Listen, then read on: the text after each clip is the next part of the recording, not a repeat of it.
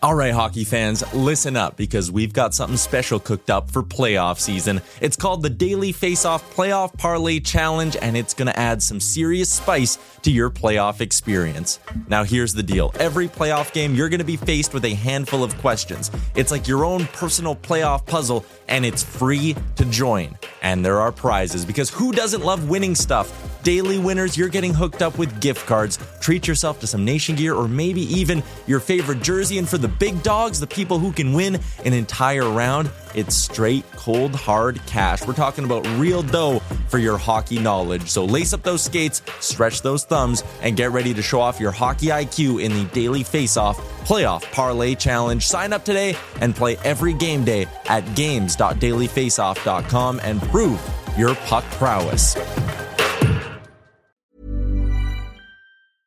I'm Sandra, and I'm just the professional your small business was looking for. But you didn't hire me because you didn't use LinkedIn Jobs. LinkedIn has professionals you can't find anywhere else, including those who aren't actively looking for a new job, but might be open to the perfect role, like me.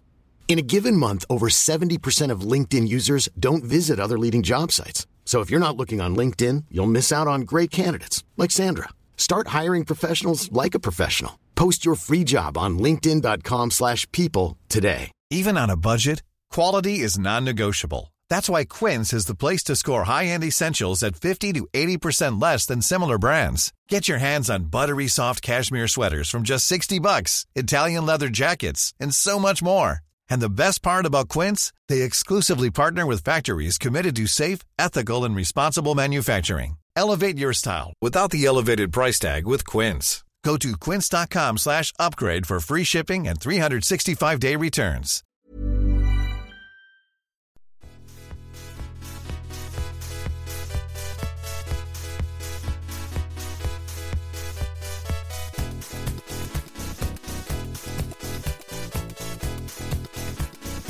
The Daily Face-Off podcast comes courtesy of the Nation Network. Here's your host, Brock Segan, with Dylan D. Berthium and Michael Beebs Bondy. Welcome, ladies and gentlemen, to Season 8, Episode 1 of the Daily Face-Off Fantasy Podcast. I am your host, Brock Segan. With me, as always, are the boys, Dylan D. Berthium, Michael Beebs Bondy. D, we'll start with you. How's it going, bro? Happy to be here, Brock. Couldn't be happier. Nowhere on earth I'd rather be than right here in this garage. And Beebs, how about yourself? I'm doing great. I'm just fitted in my my Avs championship gear, so just wanted you guys to just remind you guys how last year ended. Otherwise, though, doing great. Ready for the season to start. Now that fantasy baseball is done. Fantasy football off to a rare roaring start for some of us. Yeah, so it's hockey time. Yeah, some of us are 0-4 across all our leagues, but Are you actually? Yeah. That's a tough start. Yeah. All right, just a couple of housekeeping notes out of the gate. Happy to announce that Beavis has now joined Daily Face-Off full-time. Dylan continuing in a part-time role. So the three boys all together now at DFO, which is great. Beebs, happy to have you. If you have been on Daily Face-Off in the first couple weeks of September, you will have seen Michael Bondy's name all over the site. Yeah, so that's my name. If you're wondering, that we didn't just hire two Bondies. It's just you got a real name. I had a debate if I should put Beebs Bondy or Michael under the written thing, and I guess we went with the actual name. So we kept it professional. Super official. Yeah. I just mentioned the draft kit. Obviously, we are unveiling new pieces every single day.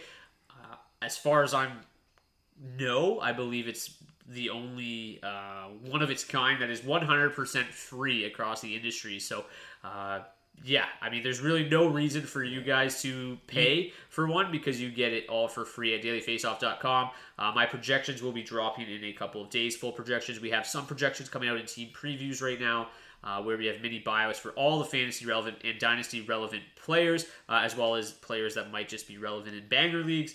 And then we will obviously be having all sorts of different podcasts, as well as different feature articles, breakouts, busts, all that a little bit more in depth. But as for today, it is our first podcast of the season, as we've done. If you are new to the show, we go through each position. Center, left wing, right wing, defense, and goalie. We break down our consensus top 10, give you guys each some sleepers, breakouts, and busts from the three of us. Today we will be focusing on the centers, but we will be releasing at least 6 pre-draft episodes covering the 6 positions of fantasy hockey. So as I mentioned, we will start with the centers and our consensus top 10 at the position. Coincidentally enough, we have the exact same top 7 across the board. So not too much debate among our top 7. It does get a little bit different from there. As I mentioned, we will go through our top 10, but we'll talk about a little bit, a couple players that are just outside of our top 10 and kind of give some reasons as to maybe why one of us had him inside our top 10 versus not. But let's start at the very top with none other than Connor McDavid. I don't think it's any surprise that Connor McDavid is at the top of the centers list. He's at the top of the fantasy draft list altogether. Really, pretty he's good. Just not human. Last year he had 123 points, 44 goals, 79 assists in 80 regular season games. But then went on to lead the playoffs in points as well with 33 points in just 16 games, 10 goals, 23 assists. It was just an out-of-this-world performance from McDavid in the playoffs. I mean, they got knocked out same old. and still led the playoffs in points. So, yeah, he's just ridiculous. Over the last 2 seasons, he's averaged an absurd 46 goals and 91 assists per 82 games. So, truly the only player in the NHL even somewhat capable of, maybe putting up 140 points. I don't think there's an argument about that. It's crazy saying, the sky's the limit for this dude, and he's just putting up $120 every year. I mean, who knows at this pace? He just keeps getting better. Why not? Yeah, and just a little caveat here before we move on to...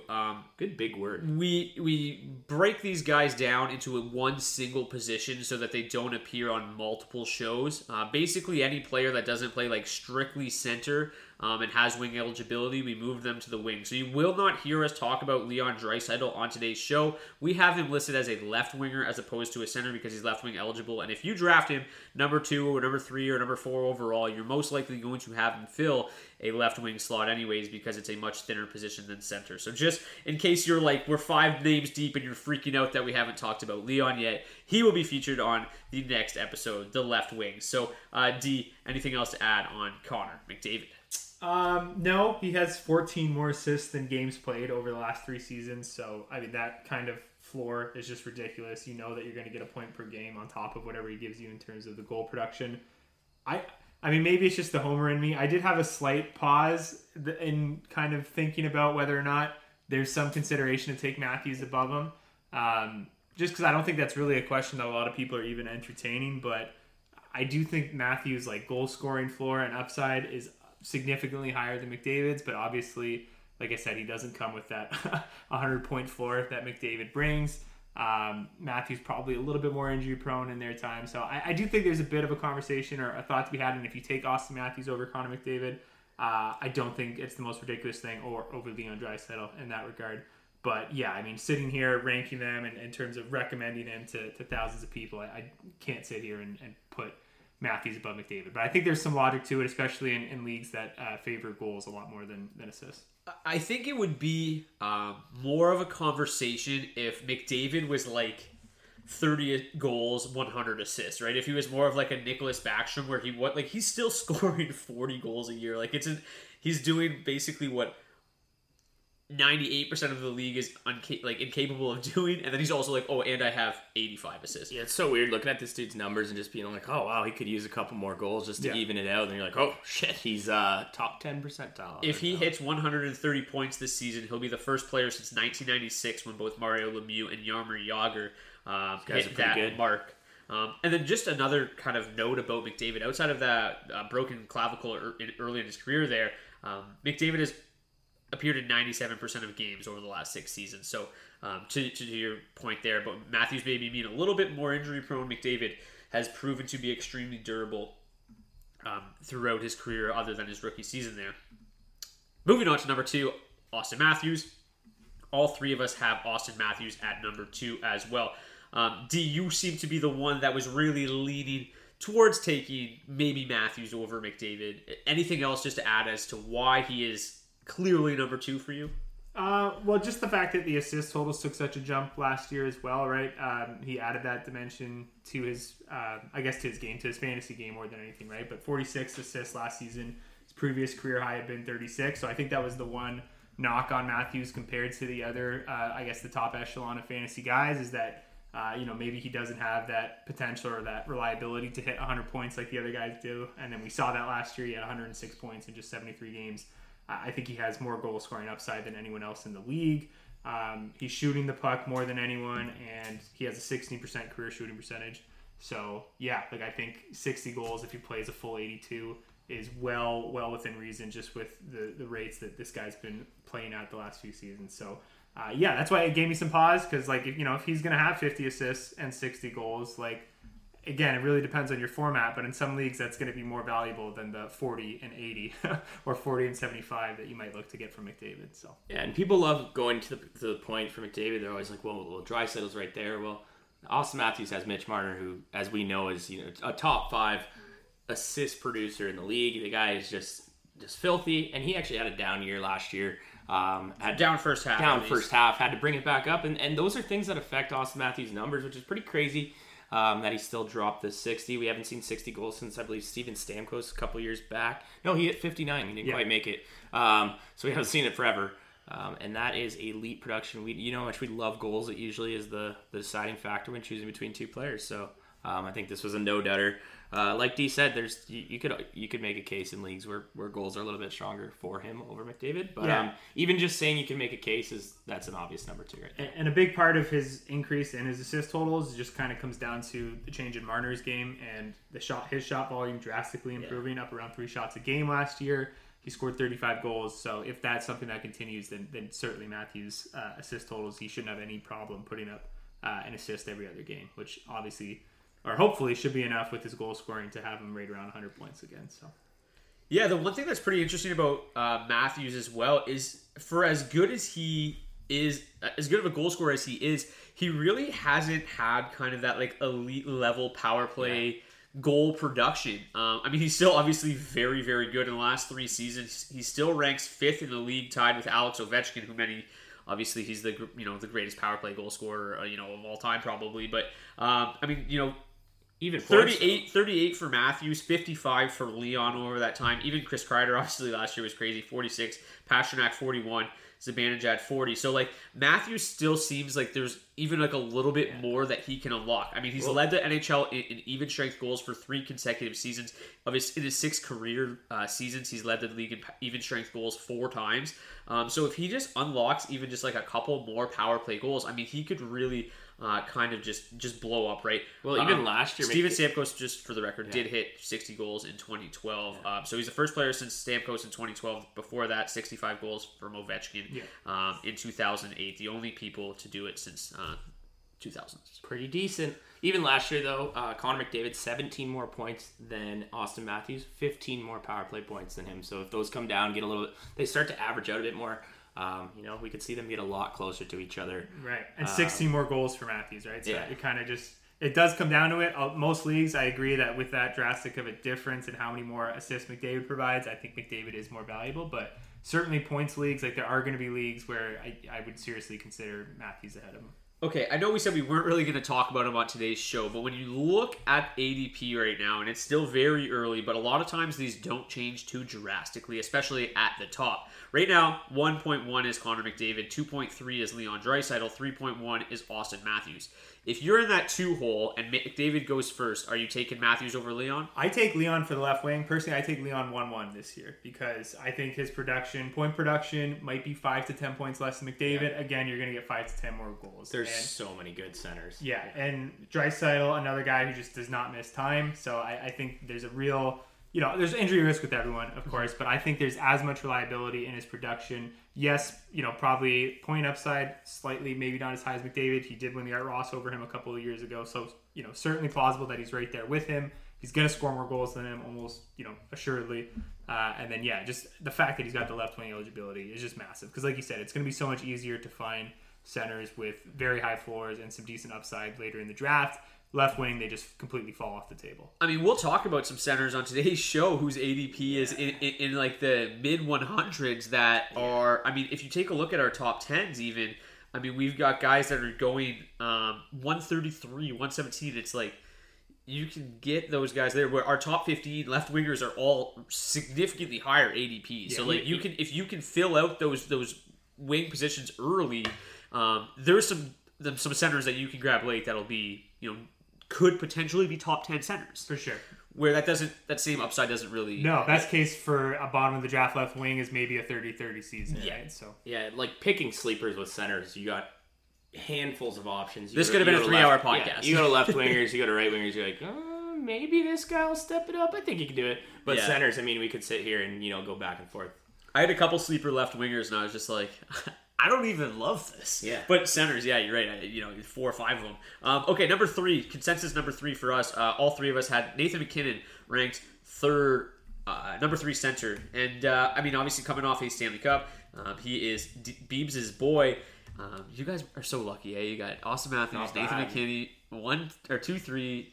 Franchises are looking up. Detroit, I mean, we're looking better, but I want a Nathan MacKinnon or an Austin Matthews. Yeah. They're pretty fun to watch. Good to have. You should try having one with a elite defenseman in Cale Makar. I enjoy watching mine more in the regular season, personally. But yeah, and I can't blame you. Yeah. But Beebs, number 3, Nathan MacKinnon, 88 points in 65 games last year, 32 goals, 56 assists. Ridiculous season.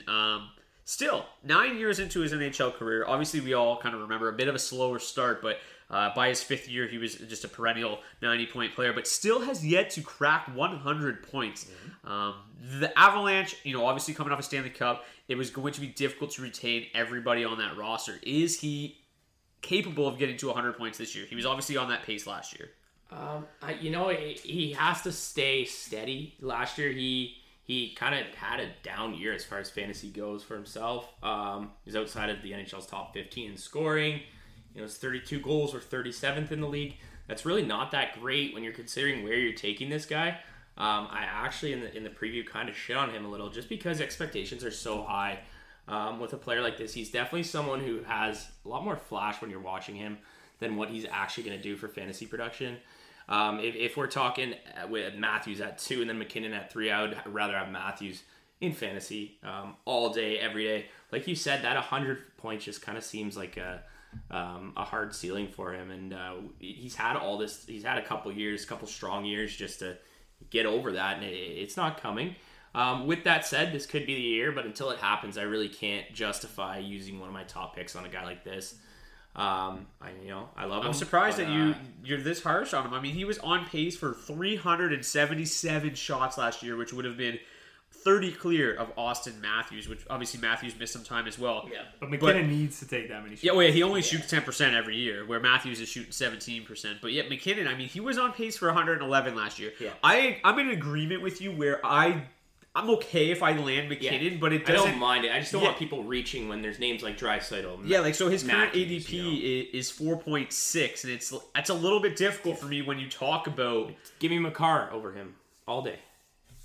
It's interesting. It's an interesting debate to have for sure. I mean, MacKinnon, that's another story. MacKinnon obviously has a 100-point upside. Yeah. It's just honestly, the biggest thing is just staying healthy. Yeah. If he could play the full 82, he would have got it a couple times over by now. And his game's just so hard that it might not happen. To me, he's just like McDavid light. You know what I mean? Like the points are going to be there. He's going to be producing comfortably above a point per game all season long, but we talked about he's a 10% career shooter. He's only shot above 11% once in his career.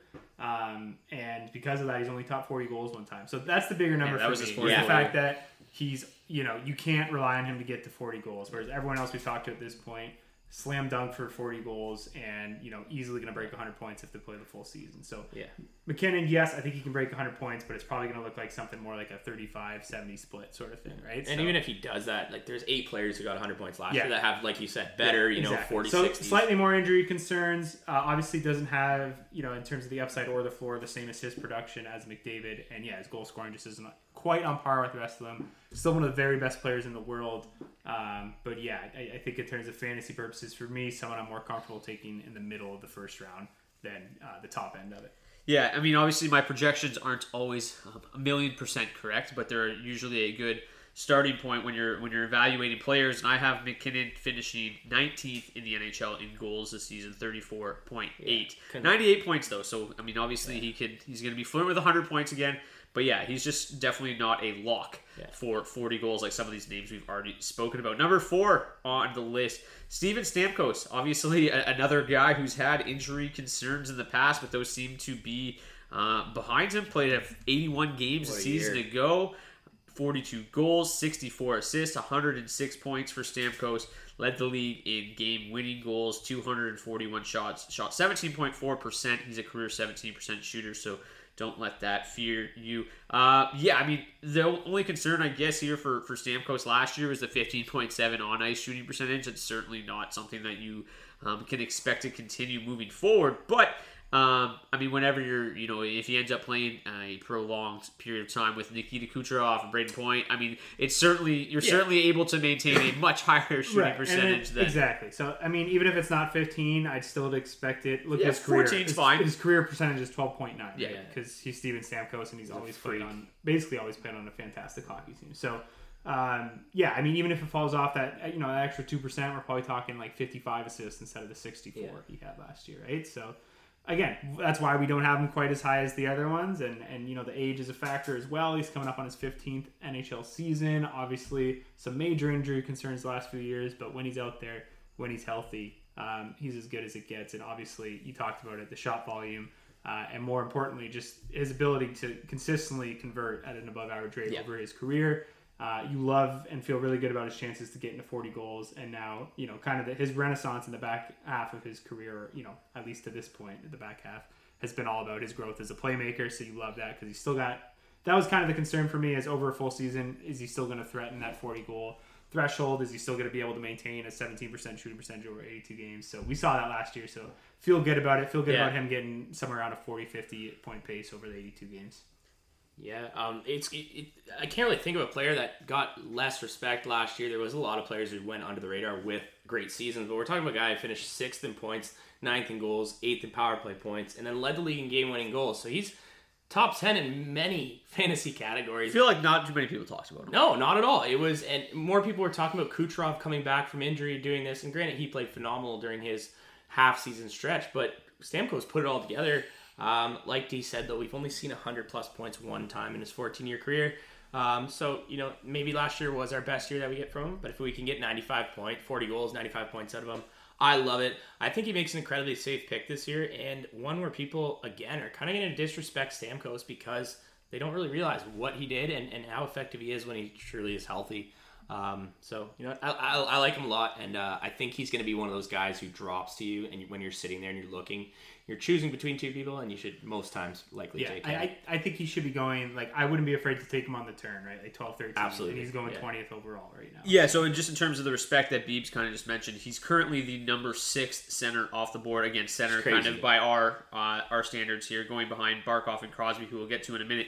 6th center, and he finished 6th in the whole league in points last year. Yeah. To me, though, too, obviously, I mean, you can clearly see it by the ADP, but this is a significant drop-off to me from McKinnon to Stamkos. This is kind of where, I would consider taking McKinnon top 5, but I think there's a pretty decent drop-off here in terms of, the tier where now I would be much more inclined to start taking some of these wingers, taking maybe a Cale Makar, over Stamkos. Not no disrespect to Stamkos. I think he's going to have a great year, but I think that there's many other wingers out there who we'll get to in later episodes that have the same ceiling as he does at a much worse position. So I love Stamkos, and if you could pencil me in to take him at 20, ADP right now number 5 is Cale Makar. The term come back and get Stamkos, I mean, that's a pretty impressive way to start your roster. So if he continues to fall kind of into that late second round, Stamkos is an absolute steal. But I, too, do prefer grabbing some of these wingers over him. So he does have the left wing in Yahoo. Oh, well. Does he also have it? Okay, well, then there you go. That changes everything. In that case, I don't know where they got left wing from, because I'm pretty sure he had center right last year. Yeah, center right. I would I would agree with. Yeah, for that's sure. what they had I don't know if he played a whole lot of left wing last year, but I could be mistaken. It would not be the first time. Well, like, considering, Sidney Crosby's going a spot and a half ahead of him, average ADP, I would so much rather have Stamkos than Crosby, especially knowing now that he has left-wing eligibility. That's a no-brainer. Yeah. Absolute no-brainer to go Stamkos. Yeah, I think it's a sneaky pick because Yeah. I just think he could easily, like, replicate, if not eclipse, McKinnon's production. Yeah. And he didn't we're have talking Kucherov about a guy last that's year. going around and a half after him. Oh right? yeah, I would. Like we said, I don't love McKinnon there. Yeah. And if you could get, you could get McKinnon, Stamkos, literally one full round later, and it's a no brainer. Like I said, you said you'd take Makar over McKinnon. If you could start with those two, that's a hell of a start. I mean, Makar is just so crazy this year because we've never really talked about a defenseman potentially going that high, but his value over the rest of the defensemen is goal value is just so significant. I mean, could he score 30 this year? He really could. I mean, mean, we're talking about him on he the was field, on pace to do it last year up until he went cold for 20 games. So. Absolutely bonkers. I mean, cold was still a point per game, but it just wasn't a goal. Super freak. Should not have won the Norris, but it's fine. One last addition to Stamkos' awesome year last year. He did it. I mean, you mentioned it, but Kucherov only played 47 games. Mm-hmm. During those games, Kucherov had 69 points. So you add in the other 35 games that Stamkos has with Kucherov across a full year, and you could be talking about 10, 15 more points just off little things like power play production, little plays here and there. We've seen how dominant Kucherov even at 5v5 last year, they played together a lot more than they had in recent years, right? A lot of times Stamkos was kind of anchoring that second line with Kucherov carrying that top line with Point. But they put these two together quite a bit, and I wouldn't be surprised to see that. Obviously, they've got a little bit more of a depth issue now than they had in recent years, so they might have to rely on that really powerful top line to carry them more than they have had to. So that'll be an interesting development to follow as the season progresses as well. Consensus number 5 overall is Alexander Barkov, overall center, just to clarify. Yes. Barkov, we each have him at 5. Really a lot of difference in our rankings here, but making for an exciting show for sure. But Barkov, number 5 overall. I mean, he is. It's going to be interesting to see what happens with this Panthers team. The trade that they made to acquire Matthew Tkachuk was crazy. I think, like we talked about last year, Barkov did not play a lot with Jonathan Huberdeau. They had in the past. They were ridiculously good together, but they didn't play together much at all last year, where I think it could be a little bit different, and Matt Tkachuk will be with Barkov. Tkachuk was outstanding last year. That line in Calgary was probably the best line in the entire NHL throughout the course of the season. They played together the whole year. And I think Tkachuk could really help take Barkov just another step further here. Obviously, I think if Barkov and Huberdeau played together the entire year last year, I mean, Barkov could be top 3 in league scoring, right where Huberdeau was, right? He could be that good. But basically played with Carter Verhaeghe and Anthony Duclair most of the year and put up 88 points in 67 games. Fell one short of 40 goals with 39. Fell one short of 50 apples with 49, 88 points. I mean, just a ridiculous season. And again, seemingly somebody that nobody really seemed to talk about. I mean, Huberdeau took a lot of the headlines last year with a 100-point season. Barkov, still ridiculously good, and adds Matt Tkachuk to the mix this year. He was 9th among all players in points per game, so that just shows his production when he is in your fantasy lineup. But yeah, he's a guy who's never passed 40 goals in his career, never passed 100 points. It's kind of crazy talking about him and McKinnon in that same stretch. If someone were to go up to me on the street and say, how many do they have combined? I'd probably say 4 or 5. But here we are talking about them both. I think with him going, at about 14th right now, I think that's a little too high. We need to pump the brakes a bit there on that one. As you mentioned, he is just strict center only, and that's going to be something that we repeat a lot in this episode. There's just a lot of similar options around there. Obviously, I do love Barkov. His big thing's always been kind of his health. He just needs to keep it together for 82. And he's missed 24 games in the last 3 years combined. Yeah. I mean, it's not a ton. It just most of them obviously came last 100. year. But yeah, it's the one thing doing it. Yeah, it's been a bit of a concern throughout his career, right? I mean, he had a couple seasons there in 2018, 2019, pretty healthy. Before that, missing a lot of time. So that's been his big bugaboo. Yeah, there's obviously there is a bit of concern in terms of regression. He shot 18% last year. His on ice was 13.9, so probably a little bit coming down there. Does Tkachuk offset that? I'm sure a little bit if they play exclusively together at 5v5. Don't know if it's a plus or a minus for the power play just yet. I feel like losing Huberdeau could hurt Barkov's power play production a little bit. But it wasn't that outstanding last year anyway. So to me, the floor is safe, but I mean, we talked about how Stamkos on Yahoo and in some other formats, he might be able to give you wing eligibility. You're not going to get that with Barkov. He is going to be straight center. So yeah, that hurts him, but it's a tricky one because I think he has the potential to, go out there, and if things go his way and he's playing with Tkachuk and they click from the get-go, we could be talking about him going in the top 5 next year. It's not that hard to imagine. He's 26, still on the right side of the age curve, whereas a lot of these other guys, maybe not the ones we've talked about yet, but a lot of the other guys going in the first round are kind of on the wrong side of that. Definitely within the first 2 rounds, there's probably going to be a lot of turnover within the next few years. So all that being said, to me, more than anything, it's the straight center eligibility. And again, love seeing the uptake in shot volume and the goal scoring the last few years, but I just don't think he offers that same upside or floor in terms of goal scoring as some of the other guys we got ranked above him there. Yeah, I think that he kind of maxed out last year. I mean, obviously it's impossible to say exactly how it's going to work if him and Tkachuk are magic. Obviously the sky's the limit, but I think that he is still kind of one of those guys that is going to settle in probably between 35 and 40 goals, probably between 45 and 50 assists. That's just kind of his floor is so reliable, but we just don't really know how high that ceiling can go yet. And it's, I mean, obviously, if you're a Barkov believer, I think you can certainly take that shot because it could be incredible. But 13.8 ADP, like you said, Beebs, I mean, that is incredibly high. Yeah, you're basically just saying at that point that he's gonna replicate what he did last season, and it's tough to say that because, as you mentioned, I mean, there are red flags and there's certainly question marks. I mean, normally when you add a guy like Matt Tkachuk, it's gonna work. It should work, right? Theoretically, but you took out Huberdeau. Exactly. Yeah. So it's it's interesting to. It's gonna be. And I know, yes, they didn't play together at 5v5, but they obviously spent a ton of time together on the power play. It's one of the best power plays in the league for the last few years. Tkachuk coming from a very successful power play in Calgary as well, but very different role and a very different player than Huberdeau, so there might be some growing pains there. Yeah, played 20% of his 5v5 ice time with Huberdeau last year. Yeah.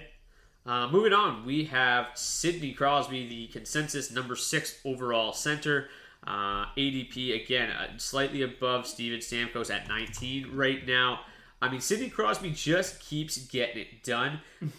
This feels blasphemous. Yeah, I know. Having him this low. Yeah, I mean, he I think the one thing that obviously is a bit of a concern for Crosby was the fact that he was always hurt. That was the one thing that always kind of just held him back in the day. Then he put together some seasons where he was very, very healthy, put those fears behind him. One specific injury. Yes. But he's kind of gone back to his old days of missing hockey games. Again, it's not concussion related like it used to be. It's just a Pittsburgh thing. He's missed 42 combined games, 20.3% of the games over the last 3 seasons. However, when in the lineup, Crosby has averaged 35 goals and 61 assists per 82 games. Yeah. His 1.17 points per game is tied for 12th in the NHL over that span. Obviously, an elite center option still. The good news is that he is always playing with Jake Gensel. The two are magic together. Not to mention, in a brief 19-game span last year, Rickard Rakell came over from Anaheim and played with Gensel and Crosby, and they were unbelievable. Yeah. And if they want to put Russ with Malkin, like they usually do, you would imagine that it would be Rakell with Gensel and Crosby. And if they can keep that momentum going that they had towards the end of last season, could be a big year for Sid. Yeah, I mean, you just got to be realistic with Sid. He's going to be 35 years old. He is 35 years old. He will be 35 years old this season. He's got 1,100 career NHL games on his legs and added another 100 playoff games or so. And he takes a beating every single night he's out there, right? There's no easy shift for Sidney Crosby. He's got someone shadowing him and driving a cross-check into his back for, the majority of his time that he's out there on the ice. So he's going to pick up injuries. They're going to need to manage his workload. They're not going to hesitate to rest him or give him a night off if he's dealing with any nagging injury. He's not going to play through anything in the regular season, because they're most likely, with that division, they're still going to be in a spot where they're going to comfortably make the playoffs, I would think.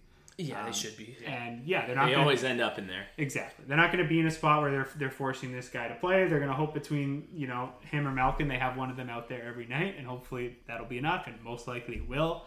And then, of course, on top of that, the goal scoring, again, just not there. Doesn't have quite the upside anymore that the other guys do. He had 31 and 69 last year, which is a really great return for him.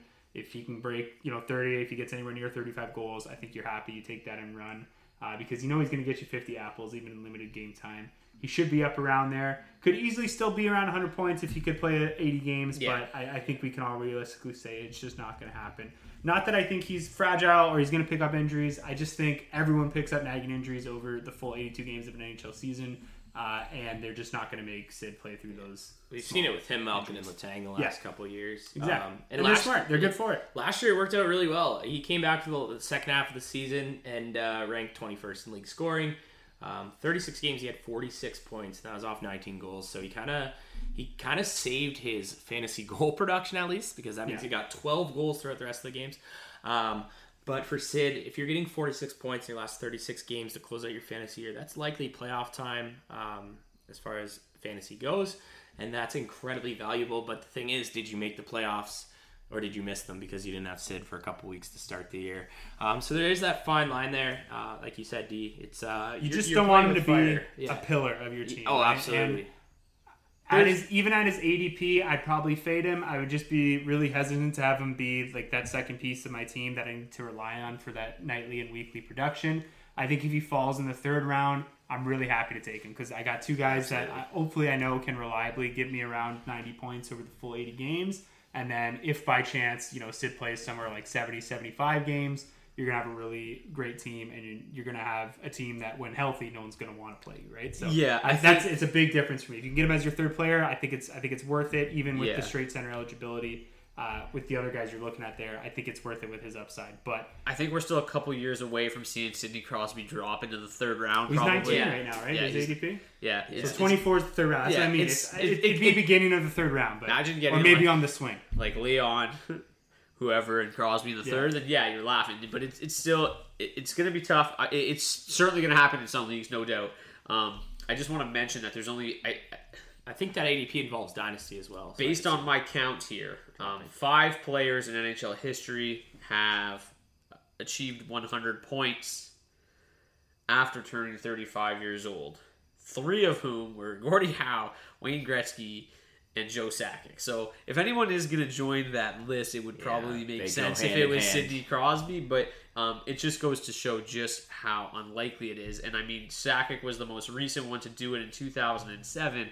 And, the points, just not quite as... He would have to get his hands on Michael's secret stuff and just not get injured the whole That's all season. it is. Like, the pace is there. Yeah, he could easily do it. He would have done it last too. year if he played it in the 13 as I mentioned. And I don't think Crosby cares that much about 100-point seasons. He cares more about it. You never... I was just thinking about that because he hasn't won an Art Ross since 2014. So maybe if he, goes off to a great start and he's going neck to neck with McDavid, maybe he's pushing himself, playing through those injuries. Let Sid cook. But again, I don't think that would be in the best interest for the Pens, and I can't see that. It's hard to imagine that sort of thing. Imagine Crosby at this age going hand in hand with McDavid. I would love it. Yeah. Watching Sid every night, that'd be great.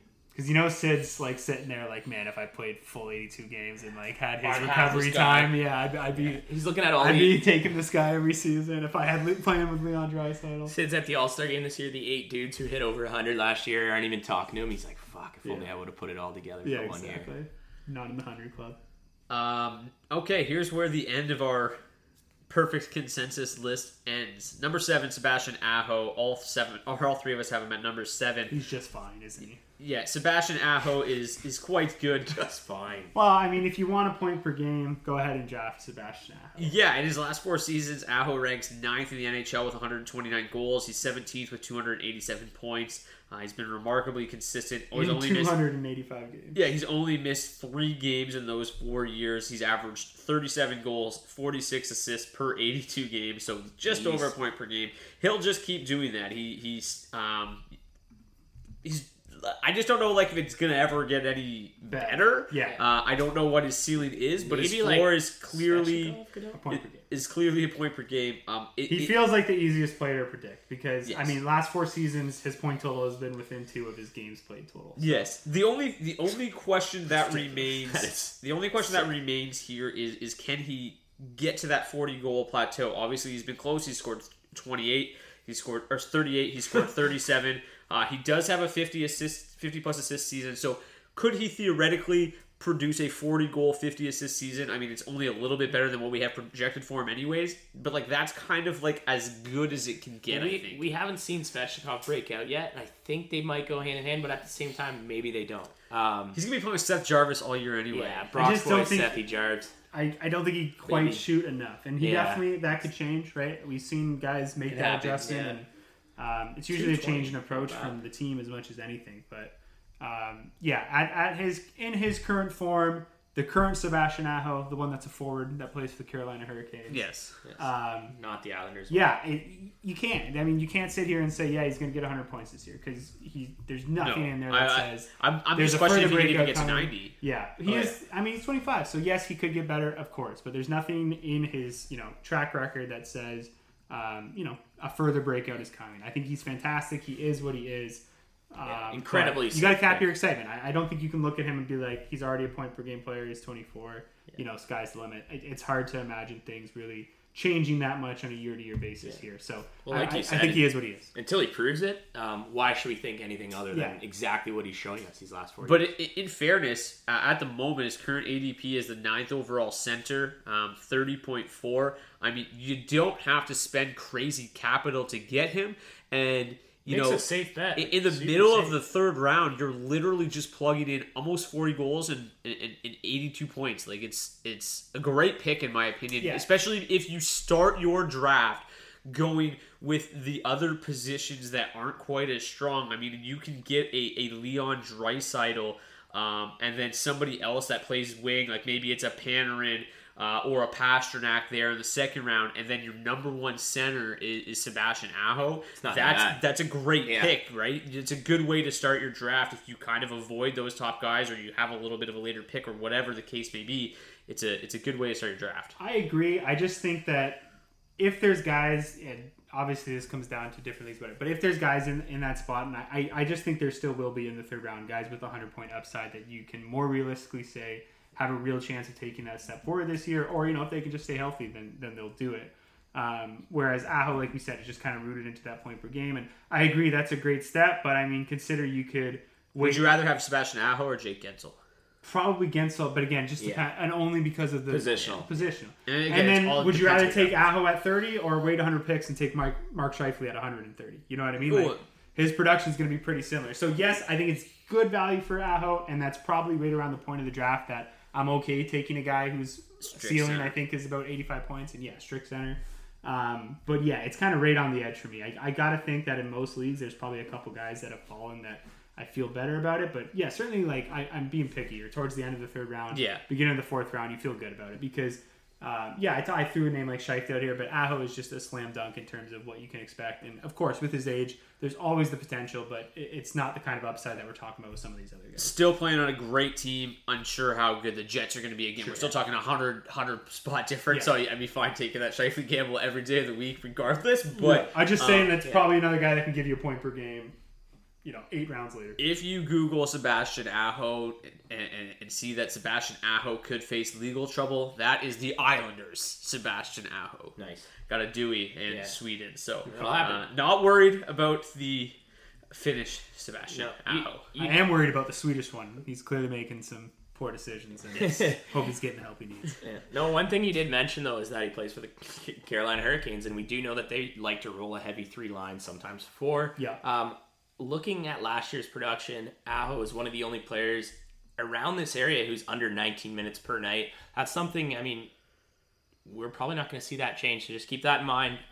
More ice time comes more points. So there are guys out there who are going to likely eat ice. With that said, 1 or 2 more minutes a night could be what we need to see. If you know what, if there's ever going to be a year where he does play more, it's this year.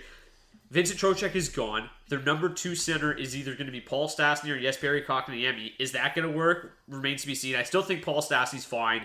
Kotkaniemi, a lot to prove still. Yeah. They still give a ton of minutes to Jordan Staal. But if he were ever going to take an extra minute or 2 away from that second line, this is going to be the season that it's going to happen. So I think that there is a little bit of room for growth in that time on ice. Is it going to lead to 20 more points? Probably not. So but even if it leads to 20 shots, he's now in the top 25 in league shooting. He's not which like you can reasonably expect him to get to 40 goals. Yeah, absolutely. Number 8 on our list. He's 8 for me. He's 8 for D. He's 9 for Beebs. It's Mika Zibanejad, and I think that Zibanejad is one of the most interesting players in fantasy hockey this season. I absolutely love Zibanejad. His ADP of 29.3 is one spot ahead of Aho, so we're a little bit different there. But I think the difference between these two is significant, right? I think that you've got the real safe pick with Aho and Zibanejad, who could have an outrageously high ceiling, but also might not, produce the exact same way that Aho is. There's a bit of a wider range. He's much more of a streaky producer, right? We saw that last year. He had an incredibly slow start, and then he was one of the best players in fantasy for the last couple months of the season.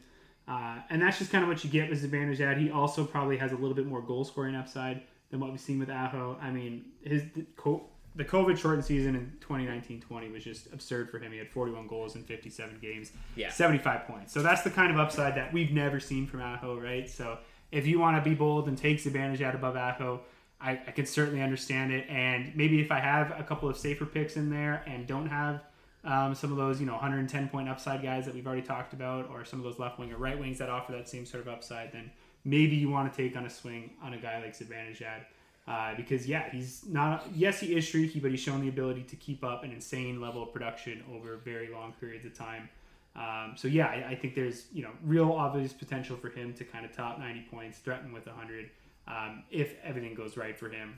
And it's hard to say the same about Aho, but at the same time, like you said, it's easy to imagine him struggling, the puck not going in for him, and maybe him finishing the year with 65, 70 points. Yeah, we saw it for a pretty lengthy period of time last year, and his owners were extremely frustrated. Not only are they separated by one spot on my center rankings, they're literally separated by one spot in my overall rankings. I mean, they are 6A, 6B. Yeah, and to be fair, he probably doesn't get to 81 points if Chris Carter doesn't shoot 30%.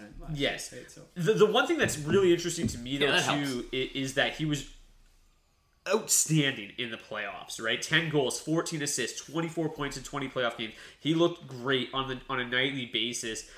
He kind of just seems like that player that is almost just getting better every season, and I'm still not certain that we've seen the best form of Mika Zibanejad. And I think we did. We just didn't get to experience it for a whole year. Yeah. Potentially. But this is 5 goals that one game, right? Yeah. And the OT winner. Yeah. Yep. This is super fun to play against in fantasy. This is probably the best team that the Rangers have had too, right? I mean, they adding Trocheck, you got Panarin still obviously Lafreniere hopefully taking a step forward. Yep. You've got Adam Fox, one of the best defensemen. I mean, this is a really good team. I mean, I think personally that obviously we just talked about, Aho might have that 40-50 upside. I think it's a little bit more reasonable to expect Zibanejad to get to 40-50, but all it's going to take is lower. Extend that hot streak that he had like he did a couple years ago, a few more games, and he could be right there. It's kind of like you see it a lot in fantasy baseball. Guys' stats always end up coming around to the same place where they always end up. That's what I see with Zibanejad. He's going to go through those hot, going to go through those cold, but at the end of the day, you're going to get 80 points at least. I like it. Like you said, there's a lot of exciting things happening in New York. I think they could be a top 3 team this year, and this guy's gonna be in the middle of it. Still, I had him 9th. Just for the record, too, this cold streak that we're referencing was 21 points in 28 games. The real issue is that he only shot 6.8%. He only had 5 goals over that span. So, I mean, he didn't go ice cold. He just had 5 goals in 20 games. Obviously, that's not good for Mika Zibanejad, but he shot 6.8%. From that point forward, he was just insane. He had 24 goals in 53 games. He shot 16.4%, a little bit more. He finished with 60 points in his final 53 games. So, clearly a guy that could get to 90 if you just got to do it for a full season. Number 9, we have Elias Lindholm. Beebs, you have him at 8 ahead of Mika Zibanejad. Easy. Me and D actually had them both outside of our top 10. So, Beebs, I mean, we're going to start with you here. You're the only one with them inside your top 10. Yeah. Why? Make your case for Elias Lindholm. I'm going to make a beautiful case here. He did actually get 40 and 40 last year, which many of these names around here cannot say themselves. Who was he playing with, though? He's playing with Johnny Gaudreau, but that's okay. And who else? Fuck, who was it? Makachev? Yeah, that was there, but that's all right. Are they there anymore? Have you heard of Jonathan Huberdeau? Do you know what he did last year? He's gonna say they've adequately replaced him. I think he's okay. And Nazem Kadri's now there for the power play production. that's one part where realistically Lindholm has kind of struggled. Only 19 power play points last year. When we're looking at guys around here, usually they're the high 20s, low 30s. Yep. So if he can improve on that, something that we did mention when we were talking about Barkov, that might all of a hurt him sudden, with Huberdeau. he's legitimately the best shooting option. On Absolutely, the power play, yeah. right? So. And after going 40-40, he's kind of a lot like Zibanejad, Aho, where you know you're going to get those 80 points, and we're kind of just waiting to see that next step. I just really think with the goal production, I trust it a bit more than I trust Zibanejad. And at that point, if we're talking a difference of 5, maybe 7 points between the two, I'm going to go with Lindholm. Not to mention 26 more shots last year. Those are just little things where, more than Zibanejad, sorry. Those are just little things where, they have higher chances to translate to success. The plus 61 wasn't too bad for Elias Lindholm either. Their plus minus numbers were bonkers. Yeah. So across the board, this is we're at the point where we're kind of choosing, nitpicking little things to bring a guy higher than the next. But Lindholm's a guy every year that you see kind of drop down drafts further than he should, and he puts up the 40-40. And I'm always trying to make trades for him by deadline time. So this year, I'm gonna show him the respect he deserves. Just sucks that he's lost that winger eligibility he used to have in seasons past.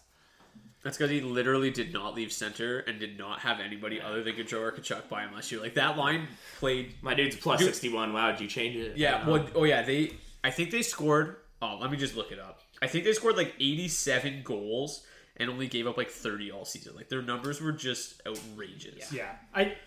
I like Lindholm a lot this year, and, the Huberdeau thing is going to be really interesting. Yeah, you're losing Gaudreau and obviously Tkachuk, two of the best wingers in the league, but you're picking up one of the best playmakers in the league, and you just took a major step forward last year in terms of your shot volume and your goal production. So I think that there is potential for Huberdeau to help mitigate some of the aggression that's coming Lindholm's way, but for me, adding the fact that it's not like they're just replacing Gaudreau with Huberdeau, right? Like, as you said, they lost Tkachuk too. Kadri's great, but I do think that who knows how it all plays out, but it's hard to imagine that line is quite as effective this year. I just don't think any line's ever been that effective. Yeah. It's just gonna be so hard. 17.9 personal shooting percentage last year, 14.4 on ice. Both the highest rates of his career. So both probably going to come down by a few points. So, like I said, I just think he might have a tough time getting back to the 40-40, but I do think there's going to be if you're looking for a goal scorer at the center position, this is probably the most reliable one you're going to find outside of those top 7 guys that we talked about. Yeah, and I think that's really what and I think probably a little bit more than Mika this year, because we've seen Mika, as we've seen his stick go cold before over long stretches, and we've seen Mika finish the seasons under 25 goals. Lindholm's is his first year over 30 goals last year, but again, there's a lot of things in his underlying numbers to like in terms of his ability to maintain and continue that step he took as a goal scorer. So I think there's a lot of goal scoring reliability here that you're not going to find anywhere below him at the center position. Maybe save for Tavares, but otherwise, so there is a lot to like. But like I said, I think there's some aggression coming, and I'm not sure Huberdeau is enough to offset quite all of that. Yeah, don't get my snarkiness. Don't fool it with the fact that I don't like Elias Lindholm. I love Elias Lindholm. I've owned Elias Lindholm a lot in fantasy, and just because he's outside of my top 10 certainly doesn't mean I dislike him. I actually really like the 47.8 ADP. Going 17, 18 picks after Zibanejad and Aho. So there's tremendous value here with Lindholm. He's going just behind Jack Eichel, who I actually prefer Lindholm to Jack Eichel this season. So there is regression coming. I don't think he's going to score 42 goals again. But I mean, Jonathan Huberdeau literally made Sam Bennett go from just dumpster fire, bottom Turned 6. Sam Bonnet. Yeah, he was stud. French playmaker. Yeah. Sam Bonnet. He turned Sam Bennett into something incredible. So who's to say that he can't make Elias Lindholm a 50-goal scorer? It's certainly not out of the realm of possibility. Huberdeau is ridiculous. So I think it's a little different. Gaudreau is obviously ridiculous too. So it's not like he's didn't already have a superstar to play with. I just don't know if there's that much more. But it's gonna be fun to see. It's exciting. Could work, might not. There's not been this much this many big moves in an NHL offseason in quite some time. Like there's It's some not- big names in different places, and it's going to be interesting to see how it all shakes out. Like I was so excited. I didn't think that there was like a better, more It's best offseason we've had in a prototypical while. Carolina Hurricane than Max Pacioretty just with his shot volume, and I'm like, oh my god, this is gonna be wild. And then him and Aho is gonna be so fun. And then obviously he's out until like February, which is unfortunate. But again, we'll get to him on the Left Wing Show. No, with other sports, it's like NBA offseason, crazy. Oh, it's just- MLB offseason, awesome. Football, stuff's happening. And then we're sitting there with hockey the last couple of years, like, what the hell? Now we finally got some of that action. I don't know. Yeah, it's cool when trades happen, but I like the way the NHL runs and like with the salary cap and stuff. It's brilliant. I really do think it's great. But yeah, just mentioned Jack Eichel. He's our consensus number 10. Beebs has him at 10. Dylan has him at 10. I have him at number 12. But he comes in as our consensus number 10 overall. Jack Eichel, obviously, speaking of big trades, there was none bigger last season than Vegas going out and acquiring Jack Eichel. Speaking of Max Pacioretty, acquiring Jack Eichel just meant that they had to literally give Max Pacioretty away for free. Price of Carolina got him for free. Like, I just can't imagine like what the reasoning was in between like who they give him to.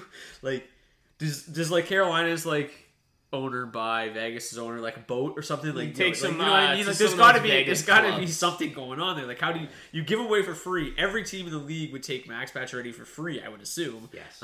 Given you could fit him in your cap. Well, that's a big if. Yeah, but I mean, there's a shitload of teams that would have been could have very Figured he's easily going done to that. Arizona, so. Yeah, well, that would have. Well, been, how many years does Patches have left? I think 2. Because that's the big part of it, right? You're not just fitting him in for one season, but you're committing to that over the length. No, I understand that, but you still would think that you might have to give up something. I think he's great, and he's I in think his final, worth that money. final year of a $7 million deal. Oh, No, well, okay, yeah. it's a 1 There you year. go. And Easy. then as long as you can make it work this year, who gives a shit, right? Easy Which is money. crazy that Carolina can. But Yeah. He's Jack Eichel, right? So there's not a whole lot to talk about. Oh yeah, we're talking here. about Jack Eichel. 14 14 goals, 11 assists, 25 points in 35 games. 34 Wasn't great games. last year. He was coming off major back surgery, coming into a new Neck. situation. Neck. I think we all feel really good about themselves, about him having a full offseason to just kind of rest, come into it, get a full training camp under his belt, skate with the whole team. That top 6 isn't quite as good, but there's still some really nice pieces for him to play with. I think him and Mark Stone on a line together will be fantastic. He's still shooting the puck an insane amount, over 4 times a game. Unfortunately, still can't score on a whole lot of those chances. Just 10.5% last year, right in line with his career average. So that's the real concern. But honestly, he could shoot the puck 400 times if he plays the full season. So he could get the 40 goals in a very inefficient way. But we still love to see that shot volume. Very reliable. And obviously, the assist upside, very hard to say. But, I mean, he topped 54 assists in Buffalo as a 22-year-old. yeah, with nothing. Exactly. So playing with Mark Stone and what they'll have to Gergensen. offer him on the power play, if he can stay healthy, which with all this time, away with them not having to play in the playoffs last year and him being able to kind of reset and being able to at least finish the season and take on major minutes and, still for the most part look like him old self with all the turmoil that team was going through last year. It's enough for me to take him at this point. Again, obviously does not have anywhere near the floor of anyone else that we talked about, but I don't think, in general, and it's very hard at this point in the draft to look at a guy and say, you could potentially get my team 100 points. Jack Eichel is that guy. So that's why I have him inside my top 10. I think he still needs to be on people's radar. Well, even if you extrapolate his quote-unquote bad season, which it was his worst point per game. Extrapolation game. Yeah. First time all Gotta season. love My hearing it. favorite game. Yeah. Last year was actually his worst point per game production since his rookie season, which is kind of expected, as you mentioned, coming off neck surgery. If you extrapolate that, he still scores 34 goals, 27 assists, and ends up 4th in the league in shots with 320 shots over 82 games.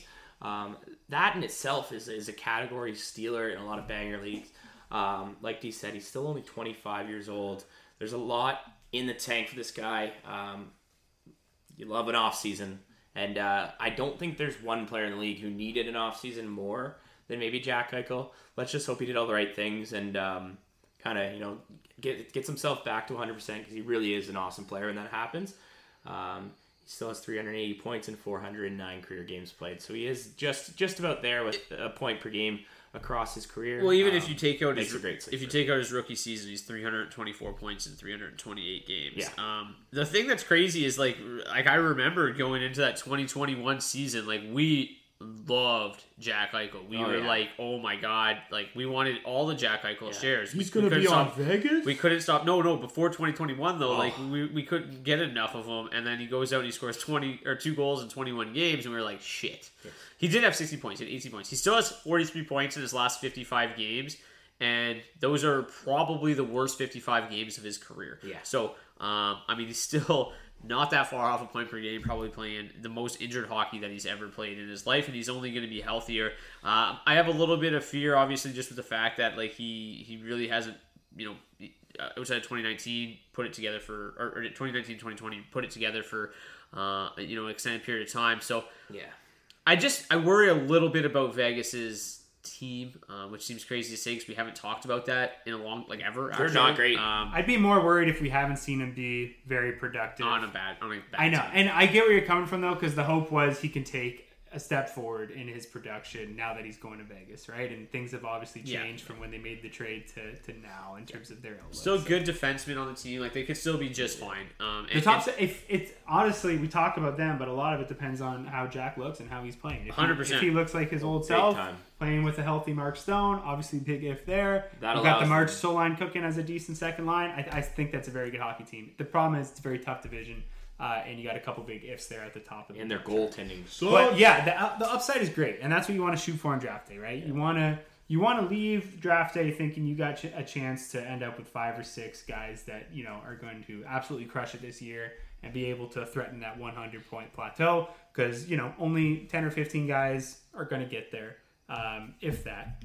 Yeah. I think there was probably about 7 or 8 last year. So.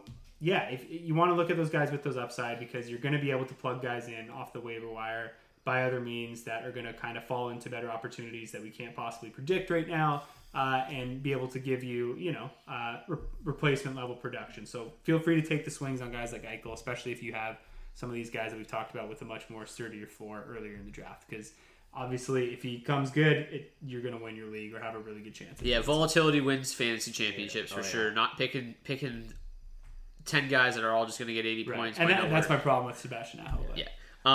Just hold on here for a second. There is going to be the most interesting decision that's going to have to be made in every single draft this year. And it's going to come right around pick number 40. And you're going to be sitting there, and there's going to be Alex DeBrincat, who's now in Ottawa, Patrick Kane, who has literally nobody to play with, but is like a 100-point player, and Jack Eichel sitting there, and you're going to have to pick one of the 3. Patrick Kane. D? I'm taking Patrick Kane on the sole premise that I hope he gets traded at some point this year and ends up with better production. Either way, Patrick Kane. I have Patrick Kane in the ranked, winger stats. I have Patrick Kane ranked the highest of the 3. So I would agree with Patrick Kane. I have Alex DeBrincat ranked next and Jack Eichel third. It's just the positional thing, as we talked about, but I have my Vegas preview coming out in the next couple of days, and on there I mentioned Jack Eichel is one of my top sleepers across the board. Yeah, it just depends. I think I'd take both wingers over Eichel, but again, depends. Maybe you're able to grab a couple of really good wingers in the first couple of rounds. And then as far as Kane to DeBrincat goes, most leagues I would probably lean Kane, but again, in formats that reward goal scoring, I don't know how much you can rely on Kane for that these days. So. Yeah, I fielded a lot of questions already this year about Kane. Like, what do you do? And I'm like, it's hard to just look at his name in the 4th round and be like, nah. There's nothing. Honestly, might be he's gonna get his points. Like the assists are gonna be there. Yeah. But yeah, my fear is with no one else creating open ice for him is maybe his goal totals continue to diminish further, and obviously the assists continue to slide, but probably fall off a little bit, right? So also, I don't know if anyone's honestly going to win a face-off for that team. He could finish with 15 goals and 60 assists, and I wouldn't be hugely surprised. It would suck. Yeah, it would suck. I think there's potential for him to look like return a Hank Sedin stat line this year. Oh, absolutely. Yeah. So that scares me. Yeah. It's just if he gets traded, it's such a possible too. His range of outcomes is massive. Yeah. Again, it's a really hard in-season trade to make happen because he's $9 million cap hit. They can eat 10, 11, something like that. Yeah. He signed one of the first big ones back in the day. But yeah, that's a really tough move just to be able to make happen under the cap for most contending teams. 10.5. You're going to need some LTIR to come in the mix. Somebody will make it for a happen. contending team. We to all go to know the cup. that's someone. There's no team that's going to be threatening for the cup right now that has 10 million room on the cap to spare. Right? All it takes is one injury. Exactly, one LTIR, and maybe it opens it up. But otherwise, I think it's going to be pretty tough. How many years? Just the one? Just last year. Yeah. Okay, yeah. All right. Just gotta, Detroit's just got to get. Detroit just got to get in the mix. Yeah, you get them to retain half of it. You only Get need to Colorado find in there. $5 million worth of room. So We it's strayed doable. really far away from the centers, but No. it's going to yeah. be an interesting debate That's that what we're everybody's going to have in their head in the fourth round this offseason. Just quickly before we head to break here and then get to our sleepers, breakouts, and busts in the second half. Number 11 was JT Miller. I had him at 10. Beebs had him at 12. Dylan had him at 12. John Tavares was 12. Braden Point was 13. Jack Hughes 14. Rupe Hintz 15. Evgeny Malkin 16. And Patrice Bergeron 17. Those were all the players that were ranked somewhere in near our top 10 by at least somebody. I was the only one with Patrice Bergeron inside my top 10, Bodied him out of which there. I like. Yeah, you guys just threw an anchor, just cement blocks around his ankles and plummeted him down his charts. Obviously, not having My bad. Brad Marchand for the start of the season is going to hurt. But I was just stunned to see that Patrice Bergeron had 293 shots in 73 games last year. And maybe if Marchand misses some time, he'll shoot even more. 25 goals, 40 Yeah, maybe he'll assists. score 30 goals. Yeah, maybe. I think he's like, he is so reliable. I think he'll be good, but I don't think- understand that we're Yeah. looking for upside here Exactly. as well, but in terms of projections, he projects out extremely well. Is he going to have the same ceiling as some of these other guys around him? Probably not. But How many times in the last 12 years do you think he's topped 70 points? 4. 1. Yeah, but how many times has he played 60 games? That's not a fair He always plays 60. Yeah. He just doesn't play 80. which is just probably further destroying. Yeah, my don't- own don't- argument. you don't wanna know. It's really high. Patrice Bergeron though is ADP. That's too high. 9 is too high. But I think he's certainly usable, and I think he's think he's a good sleeper. value for His it. ADP is currently 83.4, Yeah. so I have no He's a problem sleeper. grabbing him at any point in the draft. He's going currently behind Evgeny Kuznetsov and Nazem Kadri. I would much prefer him over both of those players. But anyways, Even over the Kuz, man? let's set it over to the Bluestones. Yeah. And we'll be back with breakouts, sleepers, busts. Got it. Hughes is robbed. Broken down, so I walk the line. I drown my wounds and I ain't done. I'm out of money, I'm out of time. I fly low like a broken arrow. The time slows and my vision narrows. I'm out of money, I'm out of time. Sing your hearts out, sing it loud. Make me happy, make me proud. Black holes, solid ground. Black holes, solid ground. 1,000 voices set them free. Because this silence is killing me.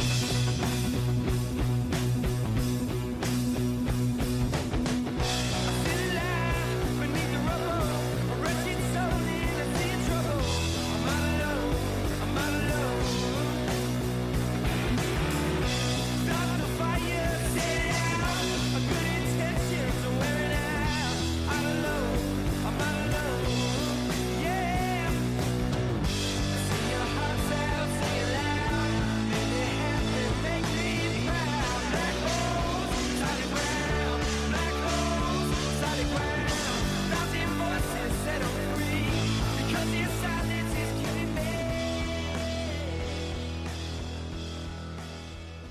Welcome back to Season 8, Episode 1 of the Daily Face-Off Fantasy Podcast. We're going to get back into it here, talking about some centers, players that we deem to be centers, because that's what we decided. And That's what matters. yeah, that is what matters, Beeves. I agree. But like Brock talked about, most of these guys are going to be straight center, because if we figured if they have the wing eligibility, you're more likely going to use them there. So we're going to look at 3 guys each. We're going to talk about a sleeper, bust, and breakout, the classic. I don't know, where do we want to start here? Do we want to start on a good note? We want to go with the classic, like I think it's a compliment sandwich, put the bust in the middle there? Yeah, I Yeah. think it's The the compliments. first episode of the season. We got to start off happy here. Okay. I think we should start off with All some right, then sleepers. I want to hear from Beebs on his sleeper. Let's do sleeper. Nice. Thank you for pointing that out, D. My sleeper is Braden Point Nice. in Tampa, currently going off the board at 117.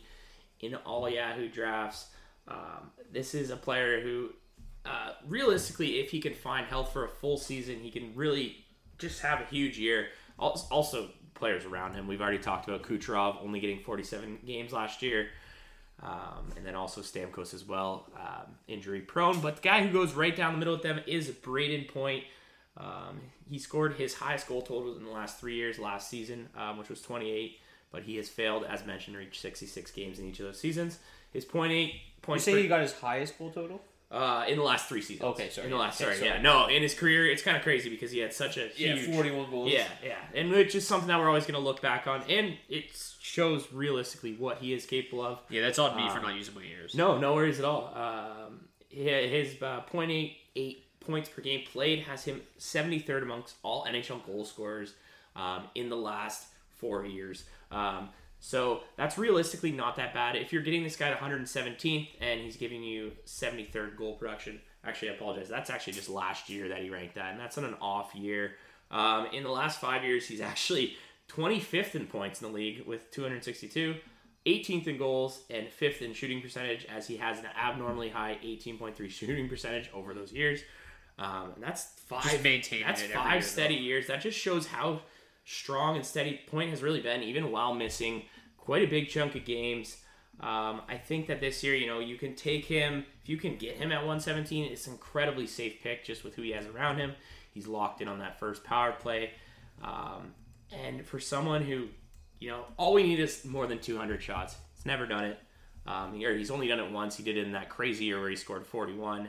So it shows what 200 plus can actually do for him, but he's really just shut it down the last couple of years as far as the shooting goes. So all we need is a little bit of health, a little bit of shots, and you can have an absolutely massive year. There's not often that you can find a guy who could pretty easily produce over a point per game at the 117th spot in your draft. So you could take this guy. He's not going to hurt you in plus minus. Tampa players rarely do.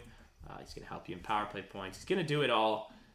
I love Point for where he's falling. It's an outrageously low ADP. Yeah. Again, I think that one thing we should mention while we're talking about these ADPs is it's early. It's September 13th as we record this. It's super early. We're going to see some movement. I think there's going to be, some big changes, but we say this every year, and they usually don't change because they usually fall fairly true with the Yahoo rankings. And I've talked to a couple people who have already done their drafts, which I mean is insane. Crazy, but I'm happy for those people because they give us ADPs to look at, and it's good. The thing with Point is that we know he's going to be playing with Kucherov, right? Last year, Kucherov spent 507 minutes with Point and only 200 minutes without him. So he's playing 3/4 of his ice time together with The only concern would be if Stamkos plays down the middle and with Kucherov they bump Point to the second line, but that's just realistically not going to happen. It's going to be Point and Kucherov, and even still, he's coming out on that top power play. We talk about it often. Like realistically, where a majority of your fantasy production comes from is if you are touching that top power play. But we're talking so about quite. I just don't it's hard to really understand where people are coming from in terms of you've got Nazem Kadri at 68. Probably playing with Blake Coleman and Andrew Mangiapane, which to their credit are good NHL players, but they're not Nikita Kucherov. And then you've got I think Nikita Kucherov has more points than both of those players. Combined, and then you got Point going 50 spots later. It just doesn't really make a ton of sense. So there's some of these players on this list where you look at them. And you're like, they're sleepers right now. I wouldn't be surprised if Point's ADP is higher come the end of September. But if he sticks around, even just the 100 ADP, he's an absolute steal. Yeah, I mean, you're looking at 30 goal, 40 assist upside if he's healthy. And we talked about Jack Eichel, Elias Lindholm in our top 10s, and it's that could realistically be their seasons too, and they're going 60, 80 spots ahead of them. Yeah, I think the big thing, it'll be really interesting in camp to see what they're rolling with. Because for me, the big difference is actually, and it sounds greedy, but if he plays with both of them. Because if you look at the numbers for the three of them last year, and that is how they finished last season, was playing the three of them together. And maybe that's just something that they're, that they'll opt for when push comes to shove and, late in games or, when it gets to the postseason. But they were dominant. They averaged almost 4 expected goals per 60, which is insane. It's essentially a goal every game, right? When you consider that they're going to be playing at least 15 minutes of on ice or a 5v5 time a game. So essentially, you can bank on that line to score you a goal and most likely a point at 5v5 every game, let alone what they're going to do on the power play. But when you just take Stamkos out of that and you look at Kucherov and points numbers without Stamkos, that number falls. I mean, I say fall because it's still pretty respectable at 2.75, but much more closer to kind of a mediocre level as opposed to just that obscene, what I think would lead to that 90-point season for points. So yeah, it just to me depends how much they roll with those 3 dogs on the top line. If that ends up being, the look they go to more often than not, then I think he easily eclipses a point per game, and that's how he flirts with 90 points. Because the other thing with Point is that he's going to take advantage of his opportunities. Like you said, 17% career shooter. So if we can get that volume up, keep him healthy, and keep him playing with the big boys, the upside is huge. And then, the floor, what's the floor? It's what he's done the last couple of years. So it's certainly still, to me, 58 points in 66 games. You can't be too disappointed with that at the 115th overall, right? Yeah. So personally, I'm not going to wait to take Point anywhere. I'm taking him 80th overall, 70th. Like I said, 25th in points the last 5 years. Yeah. That's crazy. I'm taking him round 6, 7. I'm not waiting anywhere near that long to take him. I agree. Don't even let him. If you want to, I have him ranked at 57. Yeah, because with the floor, that's a return. His floor is more than a safe return on investment for that current. Yeah, even if he has a bad year. Yeah, you got him. 100, and I get it because it's been back-to-back disappointing years. Even the year before that was a little bit of a let-off, but I do think that there is, it's a very easy path for him to get 90 points this year, and you're just not going to say that about anyone else in that ADP range. And like we said, been there, done that. A lot of guys you hope for it, but this guy's actually done it, and he's still only 26. Yeah, so. Yeah, 60. I'm 60 spots ahead of his current ADP. Just quickly to go back to your point, I don't think it's that far-fetched that those 3 could play massive minutes together. And maybe this is where Yahoo, it's a different team this Yahoo got their left-wing eligible Steven Stamkos. They went to dailyfaceoff.com it makes sense. Left-wing eligibility for Steven Stamkos. Boom. Because that's how I have it projected right now. And when you really look up the makeup of this team, it's like Anthony Cirelli with Killorn Hagel, Paul with Mesnikov Colton, Belmar, Perry, Maroon. That looks like 3 lines where it's go ahead, try to even score against us. We have Andrei Vasilevsky in net. And then when you can't score against us because we're all good defensively, Stamkos, Point, Kucherov are going to murder you. And if they don't on 5v5, they're going to on the power play, and they're going to just continue to win hockey games. They are going to be a very difficult team. I would love to see it. It's just a little bit more top-heavy than I think they've gone in recent years, right? Because it would just be if this line, for whatever reason, has an off night, if that ever happens. Stamkos plays with Cirelli quite a bit. And it could be Point, Killorn, Kucherov. You could see Hagel up there, but I mean, I don't think they don't have as many options as they used to. So not at all. They're kind of pushed into a corner where it's just screw it, let's see what happens. Yeah. I mean, look what happened in Calgary last year. That was a very similar way that they structured their lineup. That top line could not be stopped, and then their other 3 lines were just very difficult to score against, and they won a lot of hockey games as a result. Yeah. Do you want to go with your sleeper next? Yeah, I can do that. I'll talk about Mark Scheifele. We've already talked about him a little bit this episode and talked about just how outrageous of a value he is. But he's currently going ADP of 132 on Yahoo Leagues. Over the last 3 seasons, he's tallied 206 points in 194 games. He's registered a point per game or better in each of the last 6 seasons. He's quite simply just a point per game machine. And he's being drafted around players that will honestly be lucky to top 60 points this season. He's not the most prolific goal scorer, but he's still more than reliable in his own right. He doesn't shoot the puck a ton, but he does have a career 16.3% shooting percentage, which means you can put him down for a 30-goal pace regardless this season. That team definitely still has some issues at 5v5, but plenty of high-caliber weapons for him to play with on the power play and at even strength. I think he's going to continue to get major minutes. And those slight concerns I did mention with maybe the shot volume isn't quite as high as some of the other guys we talked about tonight, or the team is on a bit of a downturn in terms of where they've been in recent years. That's all well baked into his ADP at 132. And again, this is another guy that I'm not waiting to get anywhere close to the ADP to take. The point per game guys that you can rely on to go out there and get you a point per game, they're going to be long gone. by this point in the draft, save for Scheifele, apparently. So yeah, this is a guy that I'm taking around the century mark easy, if not before that. Straight center eligibility, really the only knockback. But again, like at this point in the draft, you cannot complain. He should just be going a lot higher than this.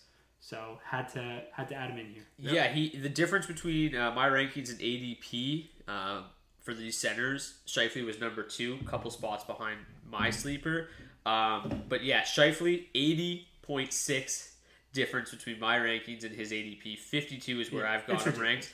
Honestly, Yahoo overall this year, I think they've done a better job in years past, but there's some centers in this list. We can still count on them for 1 or 2 of these every year. We still haven't seen a random name that we laugh at like crazy at, like we did in previous years. Martin Marincin. There's still some unexplained love for Toivo Teravainen too. Like it's not as bad as it's been in recent years, but it's still pretty bad.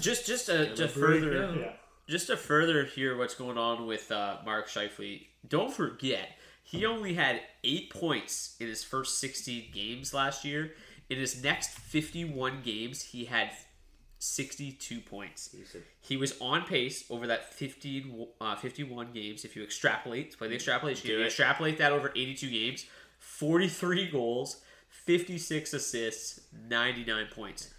And it's not like a small sample size. I mean, that's 51 games. It's over half the season. He was just absolutely dynamite. A bit of a slow start. Like I said, I don't know how good this team is going to be, but I don't think that they're going to be bad either. I mean, I absolutely think that Kyle Connor is incredible. I think they're going to score a lot of goals. Nick Ehlers obviously is going to work. Yeah. Nick Ehlers is a guy that we've loved on this podcast for years, and he really took that next step last year. Blake Wheeler's still a solid playmaker. Cole Perfetti could be a real difference maker coming in as a rookie. So their top 6 at the very least is still going to score a shitload of goals, and Scheifele is going to be at the focal point of that. I think it's unfortunate. I think he could play a little bit more with Kyle Connor, but I mean, if Nick Ehlers is your consolation prize and Blake Wheeler is your consolation prize, you could be doing much worse. Yeah, it's actually kind of mind-blowing.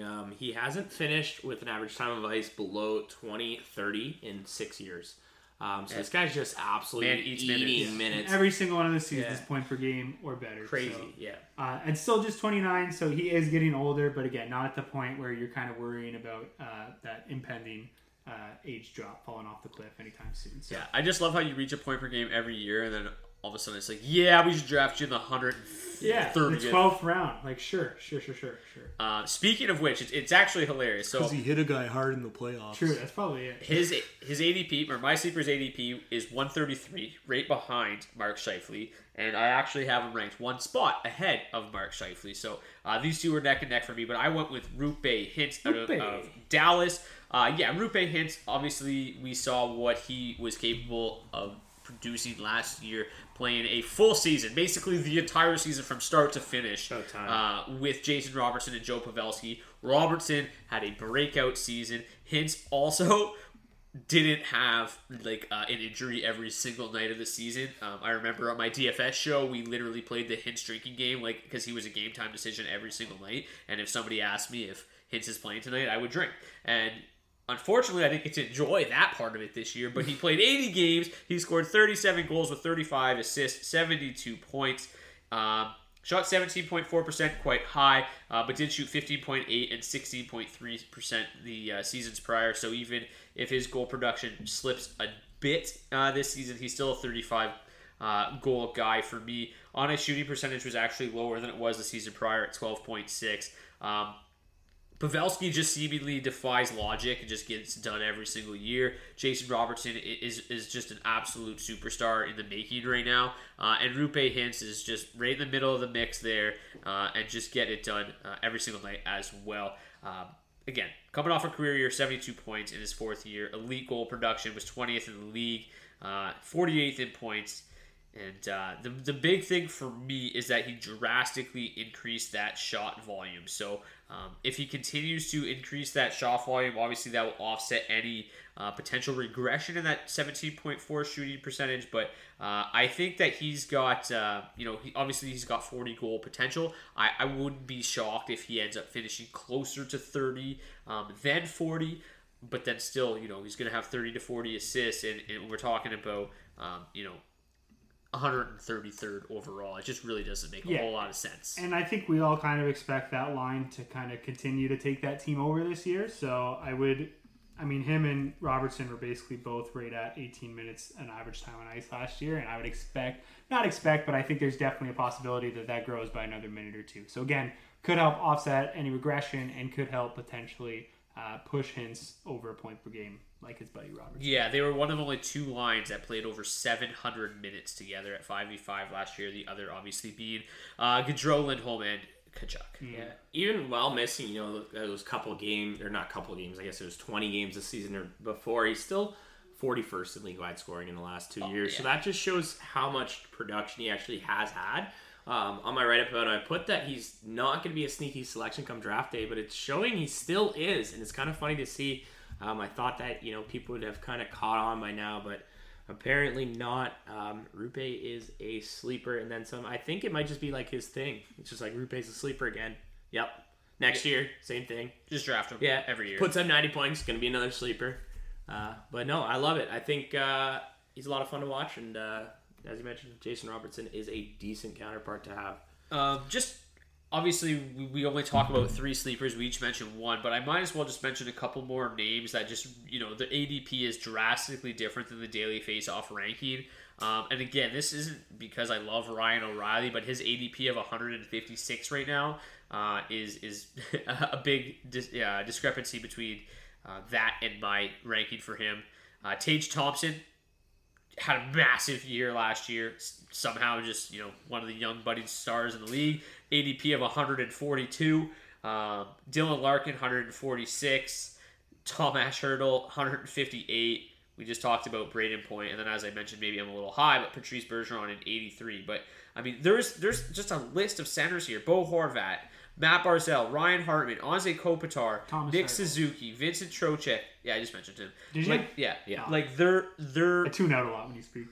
There's a bunch of names there of guys that could be like legitimate number 2 centers that are going anywhere between 140th and 160th. Like, that's how deep center is, and why we continue to emphasize if they're playing, they have wing eligibility, they are worth it, because you can fill out those other spots much later in the draft. But Beebs, let's make that, what did you say, a negative sandwich? Yeah. Compliment sandwich. All right, so Beebs, let's hear your bust center for 2023. The negative middle, I guess we'll go with. Yeah, and really the sandwich is normally named after the middle contents. Yeah, absolutely. But it is called a compliment sandwich, so I don't know. So we're naming it after the bread in this instance. I'll take a Malkin sandwich, I guess, since he is the meat between these buns. Nice. He is my bust this year, and I hate to bust on a 36-year-old. But yeah, he doesn't need that. Yeah, no, that's not what he needs at this point in his career. But if anything, Evgeny Malkin is just going way too high at 62.1 right now in drafts. He might be a point per game player, but I think he will be. But yeah, he just doesn't play enough games ever. He hasn't played more than 55 games or scored more than 25 goals since 2018. That was before we even knew what COVID was. That was so long ago. I don't even know. I couldn't even read back then. But he has not eclipsed 200 shots in 4 years. If you're drafting someone at 68, 69, we've talked about some huge names here that are going way later in the hundreds. I want someone who can guarantee me at least more than 25 goals and at least more than 200 shots. We mentioned how Pittsburgh does their thing. They give these guys rest when they're hurt. They let them sit.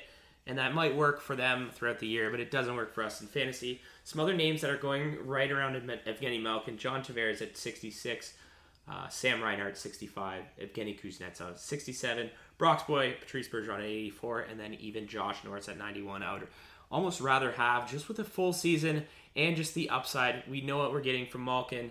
Yes, point per game, but is it worth it when you have him sitting on your IR or your what do we call it here? It's been an off season on your hardest player every year to project, because he's top 20 of the NHL in points per game. He is. 1.12 points per game over the last 3 seasons. But over that same stretch, he's missed 37.7% of the games. He's literally not out there for 40% of the season. He's so hard to trust. If you're taking him 62nd, that's a 4th round pick. That's you have to. He has clear 90-point upside, but he literally has not only played 70 plus games once in the last 10 years. Yeah, he's not going to do it. It's just not going to happen. So Like Just Malkin's way safer great. Like you just need a. Here's the thing. We just talked about a shitload of centers who you can get super late. So, like, there's a couple ways you could look at this. Yes, you don't need to draft Malkin because you can get a center way later. That's probably the route that I would go. But you could also be like, look, when Malkin's in the lineup, he's going to be producing. And I can get a center later as an insurance policy because I know he's going to hit the IR, and then I can just slip in Nick Suzuki or Hurdle or Scheifele or whoever these guys are that you're getting at, like, 150. So there's a couple different ways to look at it. My thing is, would you rather have 37% lost games or your first goalie off the board, your first D-man off the board? These are all things that I'd rather fill my lineup. I'd rather wait 2 or 3 rounds before taking Malkin. I wish his ADP was closer to where it was last year. If it was at like 100, I'd be like, awesome. I love taking the risk on him because, we're talking about a lot of these guys, and the upside they have and the potential to get to 90 points. And who knows what the exact probabilities are for some of them. At least with Malkin, there's a 10% chance he's going to play 70 games. Yeah. And at that point, he'll probably get 90 points, right? So, but yeah, honestly, it's probably less than that. He's done it once in the last 10 years, and he's 36 now. So I don't think you can honestly say it's 10%. I don't think his rig has that many games in it. Yeah, I still think if you're looking, you don't have to get too far down in the draft to look at Malkin's potential upside, even with how massive the injury risk is. I don't even want to call it injury risk. It's more like injury certainty with Malkin. But you don't have to get too far down to where it becomes worth it. Yeah. But it's just not at at 66. Yeah, I need to have hopefully close to a pretty full starting lineup already before I would go and pick him up. You can have John Tavares. I probably won't end up. Yeah, I'm probably not going to end up with Malkin in any leagues. Well, this year. there's no way any of us end up with Malkin in any of our leagues because here are the guys going around him. John Tavares, same position. Evander Kane, he's playing with Connor McDavid. I don't know if you guys know that. Yeah. Also, friends of the show, Nikolai Ehlers, Kevin Fiala, William Nylander. So, yeah, I think when it comes to that point, when it comes to that point of the draft, we're going to take friends of the show over Evgeny Malkin. But it's just funny because it's like, if they play a full season, who's going to finish with the most points out of?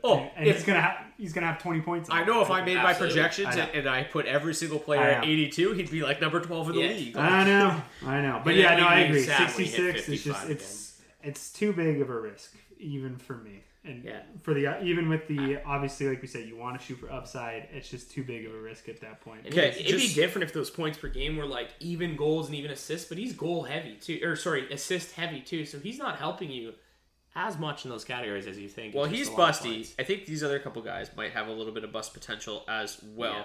Yeah. Your guys' picks were a lot more obvious than mine. I came in third on this one. I will admit. But no, hold on. I just looking at ADP. There's a quick question. So. You've got Malkin at 62, you've got Kuznetsov at 67, and Kadri at 68. Which of the three would you rather have?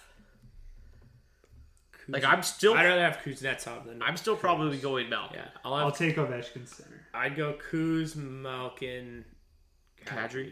I think Kadri could have a good year. I think he could be a point per game again this year. Well, the problem is he's not going to score that many goals. And so and obviously, there's a chance that Kadri's one of those hard ones. Yeah. I think I would take Kuznetsov there, but I'd be tempted at going Malkin over him for sure. But it would definitely depend with what I have. Honestly, I know what the ADPs are, and there are other guys I would be going for. Right, but if you had to pick between those three, I might as well just go next. Cut you off. Honestly, in a vacuum, ADP, throw it out the window. I take Scheifele before all of those guys. So I wouldn't because I know I can probably wait a couple rounds and still get him, but. If we were just all the three of us are here drafting teams with say whatever list it is, it's alphabetical order. I'm taking Scheifele before. Yeah, I have Hintz, Scheifele, Point, who are our three sleepers, all ahead of Malkin. And I'd rather have all of them before and over Kuznetsov and over Big Kadri. time. But I might as well go next because my bust is Nazem Kadri. Just the big concern for me is just the fact that he's leaving Colorado. Were they good offensively? Yeah, they were quite good. He obviously was just outrageous. He had 87 points in 71 games. We sat here, I believe it was in November, and he was leading the NHL in points at one point.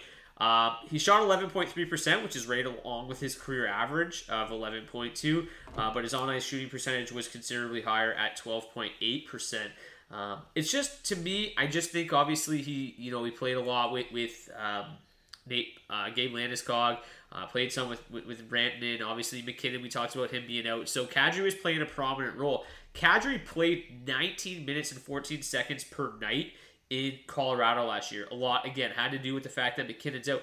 But now you go to Calgary, where the minutes I just don't think are going to be there. Like, Mikael Backlund was a really He's getting sturdy 18 minutes a night. Well, he was just a really sturdy number 2 center option for them for years. So yeah, do I think Backlund's probably better suited for a number 3 role? Yes, but he's going to be utilized just like Jordan Staal is in Carolina, where Jordan Staal on most nights might play more than the second line. I'm just a little bit concerned about the amount of ice time that Kadri's going to see. I think he's going to settle back in to that 16 and a half minutes a night that he has been accustomed to playing for the last 5 years. Disagree. I don't think they pay him what they paid him to play him. But you've already got Lindholm playing like 22 minutes a night.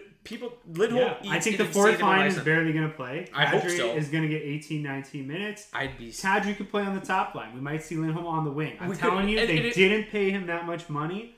If they did, there's a major disconnect between the front office and the coaching staff. It's a pretty new coaching staff. I wouldn't say it's a big disconnect. I think that what they don't were doing. pay that guy that money at his age to pay him 16 minutes a night. I would agree with It's not going to happen. if you didn't just lose Johnny Gaudreau and like all the turmoil that surrounded that team this offseason. It was like, we got to do Right. something. So let's talk about all the guys playing 20 minutes a night that are no longer there.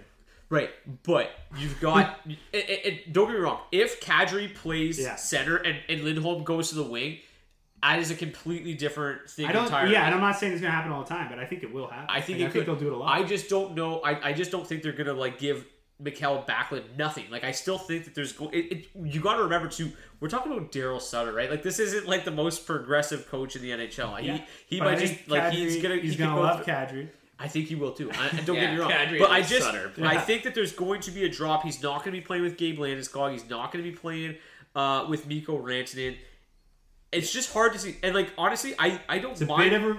I don't mind Kadri, but the ADP of 68 is just too with rich. you on that. Absolutely. It's Like that's the only reason. Like, if but I don't think he's the most obvious regression candidate we've ever seen. I think that he could very easily get similar ice time, be on that top power play unit, and see some 5v5 time with Huberdeau and Lindholm, and I think he could be around a point per game, but it's going to be very assist heavy.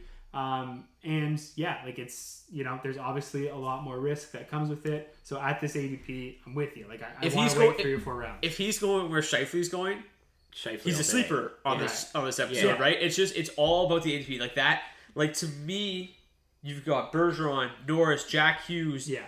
I just don't think it's as bad as some people are maybe fearing. Like, I don't think he's going to go back to being a 40-point guy. Like, I don't think he's going to be. I don't think he's going to be a 40-point guy, but he's probably a 60-point guy. Yeah, maybe. And I think that there's just not a whole lot there. Like, I just think we need to respect how good he was last year. He was, but I think not we have to be too revisionist with the history of it and remember that he played over half his minutes not on the top line with those big boys. So right, no, but 19 minutes is just something that I don't think is going to be there. And to me, obviously, I think he'll be closer to 19 than 16. So I think he'll be closer to a point per game than 60 points personally. So again, just to reiterate, if you want to bet on over under 70 points, I'll go all But day at 68, are you fine with taking him No, and getting your I'm not. production? But Brock's talking him down a little too much for my liking. I think there's a point where every player where you'd be happy taking him, and for me, yeah, Kadri, not taking him at 66.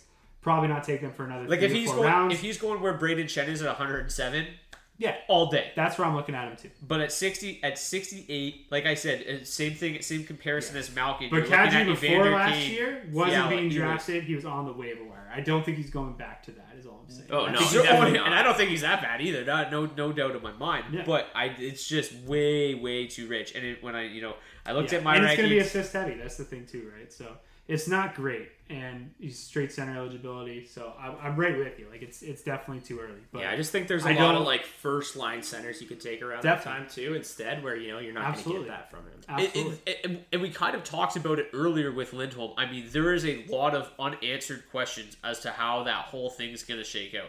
And I mean, can you name a better center trio if they go Lindholm, Kadri, Backlund in the NHL? There's not. I don't think there's a better one in the league.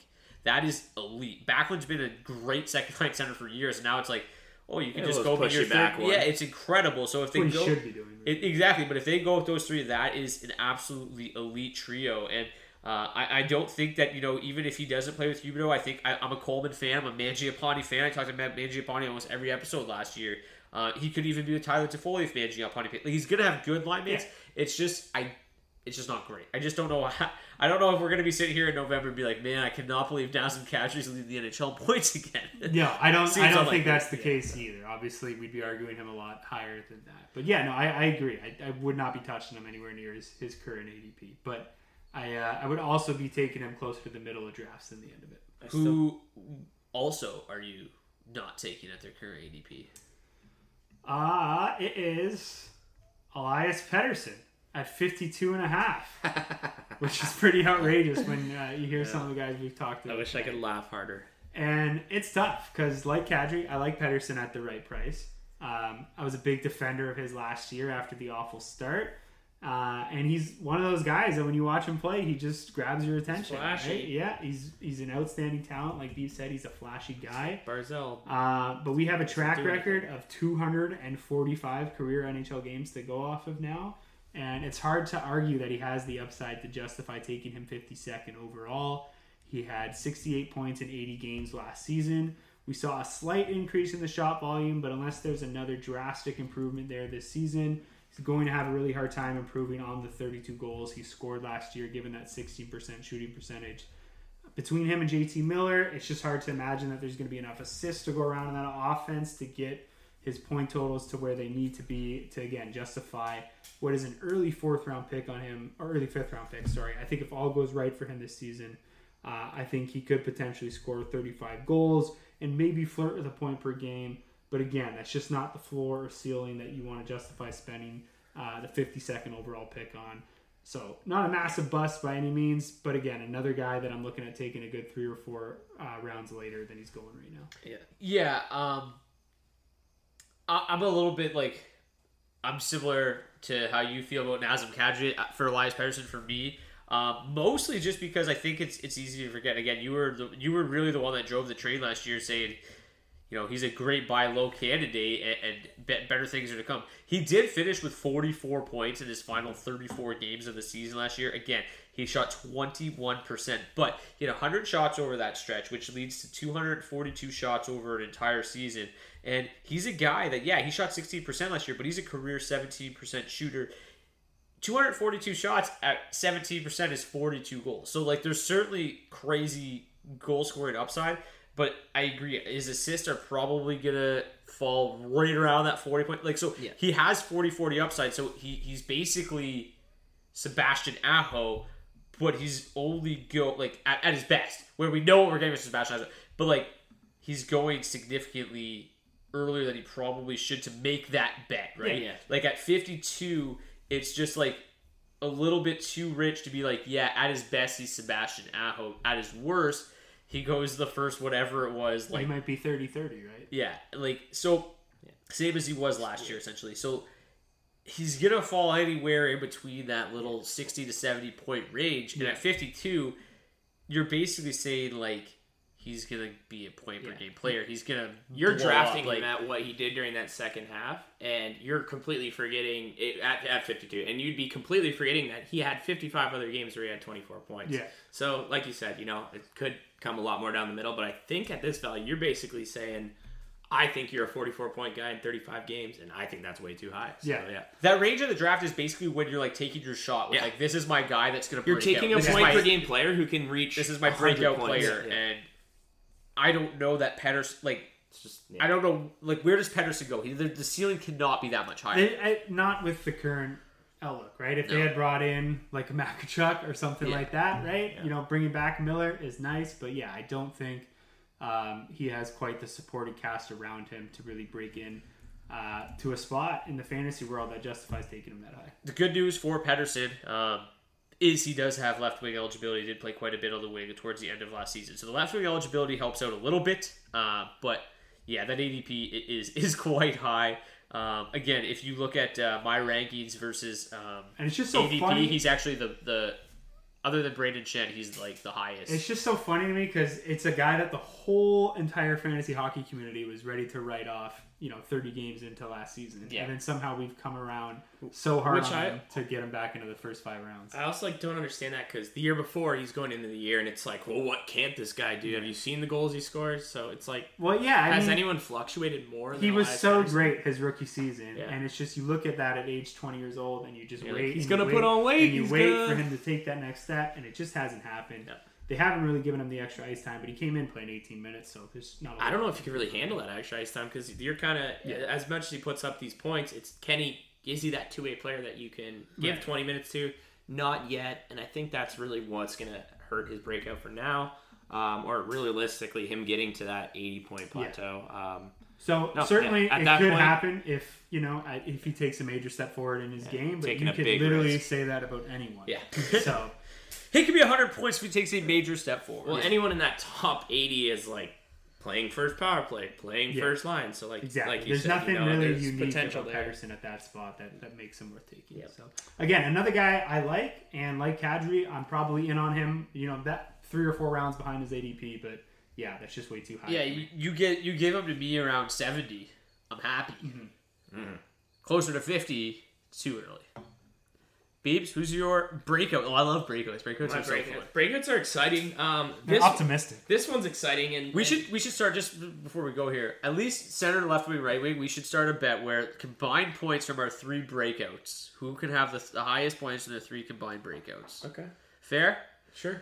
Be your bet. Lock it in. I gotta start picking better breakouts, even though I love this one. Yeah, I was gonna say I'm fine with how this started. So. But not many people's breakout candidates can realistically say that they were just named captain to one of the most historic franchises in the NHL. But mine can. It's Nick Suzuki at 23 years old and currently going 157th in drafts. I expect bigger things from Suzuki this year. After having consecutive 41-point seasons, he took a massive step forward in 21-22, reaching 20 goals and 40 assists for the first time in his career. This was helped by both him and Cole Caulfield having arguably massive second halves of the season, as he had 34 goals in his last 38 games. Put that together across a whole season, that's nearly 70-plus points. Something that is totally capable from him as he goes into his year 24 season. Suzuki's set to line up on top power play, top line, and he realistically, unlike Pedersen, can eat every minute you give him. He dominates both sides of the ice. This is a player who's just growing more and more as we see it happen. Only had 186 shots last year. Yeah, and I deservedly will send it. But only 186 shots last year and a minus 29. That's going to keep him lower on the draft boards. But if he can get over that 200 shot plateau, we could easily see this guy work his way up into the mid 20 goals and even higher 40 plus assist area. And if you're getting him at 157, 160 in your draft, he can easily break out into a top 100 point candidate and give you way better production as a final draft selection. I like this guy. If you're at the bottom of your roster, you're throwing darts at a board. Why not take the 24-year-old who has been handed the reins to the whole team? Cole Caulfield last year originally started the year quite slow, eventually getting sent down to Laval of the AHL. That's another player who's looking to have another huge second half. With Caulfield's success comes Suzuki's success, and those are 2 players who I think could really break out together. I like Suzuki at 157. I wouldn't be jumping the gun expecting point per game production, but at the same time, if you can get 70 points out of this kid, that is a breakout season, and that will keep him in the top 100 of future drafts. Yeah, I like Suzuki probably a little bit more as like a sleeper than a breakout. I don't know how much more we can reasonably expect. Only because I think he's certainly capable, and if he ends up, he can maybe eat my words if he ends up playing another 20 minutes a night this year, which is definitely possible. My only concern is that they bring in Kirby Dach, who was playing like 18 minutes a night in Chicago. They still have Christian Dvorak, who played a lot of minutes for them last year. So all of a sudden, they're pretty deep down the middle, and maybe the move to go out and get Dach is to maybe take a little bit of that burden off of Suzuki. Oh, again, could you make Dach captain? Yeah. Did I miss that? Could you? Or did they make Nick Suzuki captain? Could you have a worse I think year? he's going to eat minutes this year. Yeah, he certainly could. Like I said, he could definitely still play over 20 minutes. I think maybe not. I think it'll be 19 at least. Though. Yeah. Like, I think he's their first still line gonna get center. a And chunk. he's going to play in all situations. 100%. And that alone No, is going to have him at 19 minutes. How good is the team going to be? That is the Yeah. question. I think he's a great hockey player. Terrific. That's what and fuels he is- this breakout is what happens around him. Yeah, and you feel really good because he's taken a pretty big step forward in each of his first 2 years, right? Had, like you said, back-to-back 41 points, but the first one came in 71 games, second one came in 56 games, and then, of course, kind of put that all together over the full 82 last year in a very difficult environment. Yeah, what a where shit team. Really, not many other players were putting it together for a full 82. So to do that as a 22-year-old, I think he earned the C, first of all, le capitaine. And I think Good French. I just think it's a safe bet in terms of I kind of am with Brock in that I like him as a sleeper, but there's certainly room for him Breakout potential. to break out and build on top of that 61 point total.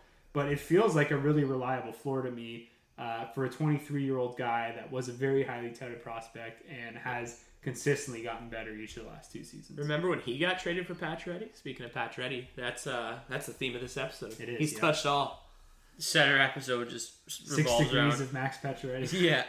The one thing that is certainly worth noting is that after Martin St. Louis was hired as coach Decent of finish, the Montreal Canadiens, Fire. he had 34 points, Suzuki, in his final 37 games. He played 21.13 or 21.13. I don't know what I'm going Do you with think there, St. but Louis likes 21.13 him? per night. So, I mean, he was overall the season he was around 20, but once St. Louis was hired, he was around 21. So if he drops a minute, he'll actually be closer to 20 than 19. There so you go. It's entirely possible. But yeah, 34 points in 37 games under Martin St. Louis. Yeah, like I like Suzuki a ton. Don't get me wrong. I just don't know. I just don't know where it goes, but it's certainly possible with it. Like The supporting cast isn't great. yeah, if Cole Caulfield takes a step forward, if Mike Hoffman plays on the other wing, and Mike Hoffman like suddenly is like a 30-goal guy, Talk again, about like a he should be- sleeper. yeah, like he should just always be a 30-goal guy. I am gonna invest in a little Mike Hoffman this Yeah. year. I'll say that, and it probably won't take much more than the very last pick in your draft. Guaranteed the last pick of the draft. But yeah, waiver wire. But who's your breakout? I think this is the climax of the show here. Hockey is a very stagnant fantasy sport. You don't see a ton of turnover at the top of draft boards year to year like you might see in football. And I think if you look at our top 10 centers from the last 2 or 3 preseasons, probably doesn't look a whole lot different than tonight's. But every once in a while, every couple seasons, we see an elite talent come through and establish themselves a part of the groundbreaking. very top echelon of fantasy hockey players. And this season, I think Jack Hughes is the best bet to make that massive leap. The same guy that I wrote off as an 18-year-old on this podcast. I think he could be absolutely tremendous this season. Yep. I will start by saying he already broke out last year. He just wasn't there for the full 82 games, so the casual fantasy hockey player has not quite realized it. He registered 56 points in 49 games last season. That's a 94-point pace for those of you like Brock that enjoy the extrapolation game. We do. And he did it on the back of a more than sustainable 15% personal and 11.2% on-ice shooting percentage, with the driving force behind that point production being the line's dominant puck possession and the 165 shots on goal he was able to register in what was essentially just over half a season. So over 3 shots a game, the same shot volume and shooting percentage over a full 82 games would net him 41 goals this season. So you take that all into consideration, and remember this is a guy who's entering just his age 21-year-old season, still very clearly getting better every year, just like Suzuki, someone who's taken a pretty big step forward each of his first 2 off seasons.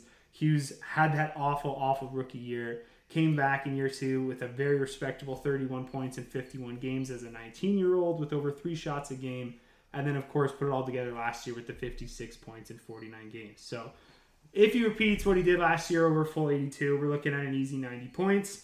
If his game and development takes another step forward, just as it has the last 2 years, we could be talking about one of the very best players in fantasy, and honestly one of the very best players in the game, period. So the greatest concern, 100%, just like Suzuki, is the supporting cast. But I do think there's enough there, given his tremendous talent, for him to meet these lofty goals. He did it with Jasper. essentially the same crew last year. Yeah, we like Bratt, obviously. I think there's enough there to at least help him be that elite play driving force at 5v5. And again, I think he could be slightly improved on his point per game totals last year. So ADP of 96.5 right now. Maybe aside from point, probably the only one anywhere near him in terms of ADP with his sort of upside. I honestly not going to hesitate to take him as early as like the late 4th, early 5th round in redraft leagues. I think he is going to be a stud this year. Yeah. It's all coming full circle for you, eh? Yeah, wow. He's the worst player in the league. I mean, I called it within a year. I think I said that, he had completely turned around and all the underlying numbers were headed in the right direction. And he just keeps building on that year after year. They actually had a low-key big signing for Hughes this offseason. They brought in Andres Platt from Tampa. He's the guy who knows how to play on the top 6 and kind of take the pressure off these top guys. Granted, he's not going to have more than 50 points Platt, but the guys around him usually get 100, so who gives a what Platt does? We want Hughes, and no, D, I love him. If only this guy didn't weigh as much as Brock, and he could put on like 10 more pounds. At 175 pounds, he's only getting just older, getting man. bullied out there. He's only getting older. Yeah, he's going to get older. He's going to get stronger. 21 years old. This guy just got allowed to buy his first beer. So I honestly think he's the steal of the draft. No, like he could finish this season with 110 points, and I would not be surprised. I will say, when looking at the ADPs, I didn't see everyone else's sleepers, but he was one of the most breakouts or sleepers. But he was one of the most glaring ones right there. It was like, holy shit, this guy's outside the top 10. Then again, I had last year a couple of people who owned him in my ear who were just popping off all year. So maybe But yeah, he's a fun one. He's only gonna get better. Yeah, he. There's no holes to really poke in this argument, other than the fact that he just can't stay healthy. He's missed 20% of the games he's played, could have played. But we're talking breakouts. Yeah, no, for sure. That's the only concern Healthy for him, really. breakouts, There's really nothing more you could say. I mean, he was incredibly good last year. I think that I'm probably a bigger Igor Sharangovich fan than your average hockey fan. What a nasty season! I think Sharangovich is a great compliment for Hughes. They have tremendous chemistry. Their numbers together have been outstanding. Mercer's another guy we like. Mercer just is oozy with offensive talent. And then even great speed, Tatar and Janssen are decent depth options, right? If any of these guys have to miss time, it's not going to be the end of the world if either of those two guys have to slide into the top 6. Yeah, I mean, we probably just mentioned 4 players that the average hockey fan hasn't even heard of. So obviously we're not talking about the who's who, but it's better than it's been, I guess, is all that we're Brock saying. liked Igor so much that he asked me if he could add on to him on my. I think I rewrote your entire Igor Sharangovich. Dude, go for it, man. He's like, would you be offended if I did Igor Sharangovich? I'm like, fuck. Yeah. Oh, yeah. That one's really going to hurt. It's interesting because you got Jack Hughes and Josh Norris back to back, and both are very capable of having humongous seasons this year. But yeah, Jack Hughes is great. And then, 96, you just kind of look around the rest of the league here. Same ADP as Brian Rust and Jordan Kyrou.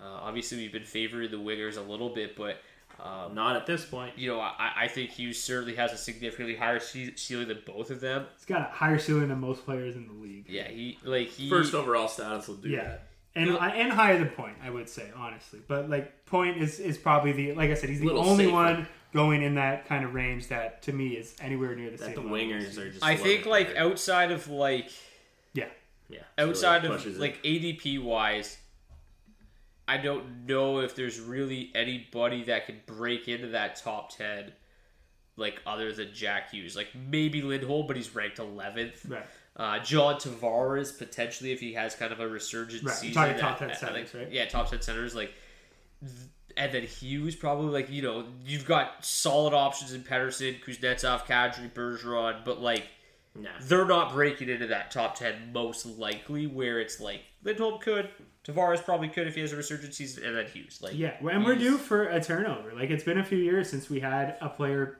put their name in the conversation of top 5 overall fantasy pick, right? And he certainly, to me, looks like outside of Makar. Or Kirill. Maybe Makar's this year. But like I said, since Matthews and McDavid coming in, it's probably the last time that we had a real shakeup like that. So we're due for it, and it's coming. And I think Hughes is going to be the face of it this season. But you're right. The biggest thing is the health. But to me, that is a risk you take on a 21-year-old. We're not talking about getting Malcolm who's got 10 seasons of never played more than 70 games. Exactly. And I would love for Jack Hughes to put on 15 pounds. I've been calling for it for 3 years. Also, and he's getting bigger. You learn how He's to take getting older. hits over years. Yeah, you learn exactly. how to go into those corners, little things. Yeah. So my breakout He's is getting big. Vincent Trocheck, and I guess you would probably have to file this under re-breakout, considering the fact that he's already had 31 goals and 44 assists, 75 points, way back him in the before he re-breakout file. broke his leg in half in 2018. But he moves from Carolina to the New York Rangers in the offseason. He's averaged 24 goals and 36 assists, 60 points per 82 games during his 2 seasons in Carolina. And he'll fill a nearly identical second-line role with the Rangers. But now he gets the added benefit of playing with Artemi Panarin. This is obviously a massive opportunity for Trocheck to get back closer to that aforementioned 75 points. To this point, every single center, this is going to be a good one, you guys are going to like this. Every single center that Artemi Panarin has played with has had a career best season. Started with Artem Anisimov in 2016 and 17 with the Blackhawks. Pierre-Luc Dubois' best season in Columbus for 2018. And Ryan Strome in New York obviously really found his game in 2020 and 2021. All of those guys played extended minutes most of the season with Artemi Panarin, and that is most likely going to be Vincent Trocheck's role this season. Trocheck also most likely inherits Ryan Strome's spot on the top power play unit as well. We already talked about how good that unit is with Fox and Panarin and Zibanejad and Kreider. I mean, I don't know if there's really going to be a whole lot left to go around for somebody like Vincent Trocheck, but Ryan Strome's face-offs. Yeah, I mean, Ryan Strome's power play numbers were great nonetheless. So last year, Ryan Strome had 9 power play assists, 5 power play goals, so 14 points, but the year prior he had 18 power play points, and the year before that 17 power play points. So a lot to go around there. It's just really like taking a look at what Ryan Strome was able to do in the lockout shortened season. He put up 49 points in 56 games played with Artemi Panarin. They did so with a 13.6 on a shooting percentage, but they backed that up with a 13.9 on a shooting percentage. Artemi Panarin is elite. Vincent Trocheck is a guy that seems to have rediscovered his game a little bit after that gruesome injury. And I think, like, obviously he's a potential breakout candidate, but at the same time, his ADP is 156. Like, he's almost not being drafted. Yeah. So at the very least, he's a terrific sleeper option because he's basically your last or second last pick of the draft. He's playing with Panarin. I don't know what more you could really ask for. Yeah. One thing that kind of stands out is during that 75-point season, he was actually playing over 3.5 minutes more. And we've talked about how Carolina kind of spreads their minutes out. Now that he's in New York, they've been kind of known to, if they have to, lean on different lines heavier than others. We could see Trocheck get close back to that 20-minute-a-night mark. With that comes the closer to 30 goal, high 25 goal production. I know I'm hoping D wasn't listening that whole segment because I'm planning on taking him at the end of our keeper draft, especially after that explanation there, Brock. Yeah, well, to me, it's like the end. Wink, wink. The draft that starts in round 11. Wink, wink. To me, it's pretty easy just to look at it and say, like, you don't have to really, like, think too hard. You literally just look at what there. Ryan Strome did. Like, Ryan Strome played 18-20 a night for 2 seasons in a row. Or 3 seasons in a row. He played 19 and a half in his first year. But, like, he's going to play over 18 minutes a night with Artemi Panarin and on the top power play unit. It seems pretty simple. Good re-breakout. Yeah, that's a re-breakout. Vincent Trocheck. But that is going to do it for Season 8, Episode 1 of the DFO. Wait a second. No, it's not. We don't actually need to break down rookies like we used to, but I just want to mention a handful of rookies at the position. We used to just really go through them. But Matty Beniers is really the only one that sticks out. Current ADP of 158.7, but could be the top line center. Give me some other names, Brock. For the Seattle Kraken. Oh, why? You really want me to help you out in your draft? I'm just curious. You don't want rookies. It all depends on who, like, obviously makes the team. I think he's going to have center eligibility, but Kent Johnson in Columbus would potentially be one as well. Yeah. But, I mean, we'll obviously get to more rookies in the later episodes. But outside of that, I mean, there isn't a whole lot of rookie centers that could really come in and potentially make a big difference. Yeah. Outside of Beniers potentially being the top line center in Seattle, he looked very, very good a season ago in kind of his end of the season run. So Beniers is one of my favorites to win the Calder this year.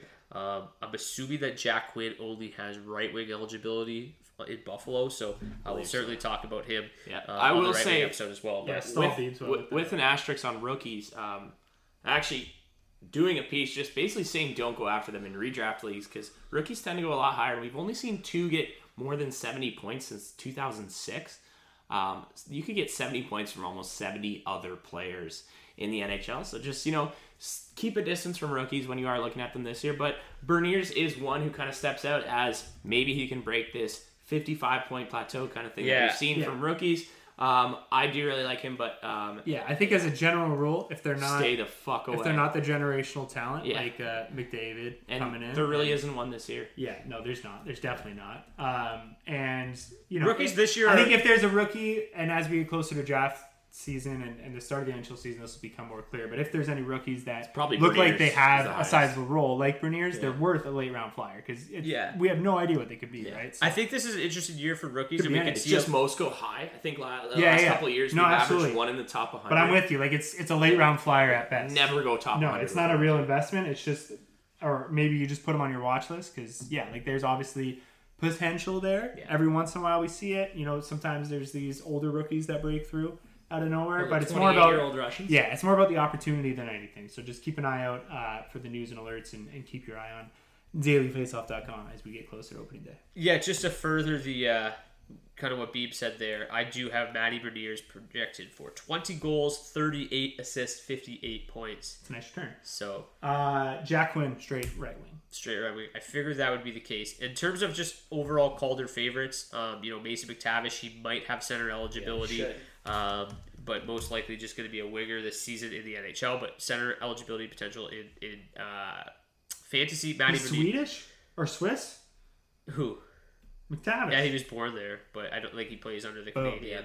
Boom. He's officially a friend of the show. Oh, Marco Rossi, actually, is the other one in time. Minnesota. Marco Rossi could play top 6 minutes for the Wild. He's most likely going to end up on a line. Guy's a point machine. With Matt Boldy. He was very, very good in the AHL a season ago. I believe he finished second on the Iowa Wild in points, 53 points, 18 goals, 35 assists for them. And realistically, we saw Freddie Gaudreau step into a pretty big role with the Wild last year. We saw that Matt Boldy Gaudreau-Fiala combination work really well. Now that Fiala's not there, it definitely leaves a little bit to be desired on the wings in Minnesota, but Marco Rossi could be a guy that really kind of makes a difference at replacing Frederick Gaudreau. So Rossi's actually crazy because he would have been in the league last year if he didn't have his COVID scare, which actually for a year almost took him out. So 2 years ago. Yeah, he had microcarditis. But he I believe 3 years ago he led the OHL in points. So this is a guy, every league he's gone to, he's put up production.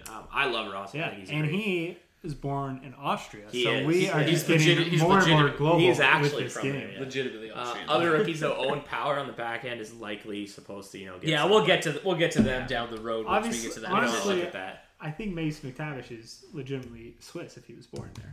Well, he plays for the But he plays for flag. the I understand, but I World think Chase. that you owe the McTavish family an apology because I'm sure he has Swiss citizenship. All right, now that we'll officially do it for the Season 8, Episode 1 of the Daily apologies. Faceoff Fantasy Podcast, otherwise He's known born as, there. He's got to have it. otherwise known as the like a Swiss rule. Cast. We're just taking it all back to our roots there with the Switzerland. We're claiming Boys. him, is all I'm saying. 100%. He's born in Zurich. Friend of the show, Mason Yes. McTavish. Mason McTavish and Timo Meyer will forever go down in infamy on this podcast. But anyways, thank you guys so much for tuning in. We will have the Left Wing preview coming up very, very shortly. We'll see you guys then. Glad we're back, bringing you up the middle. Peace.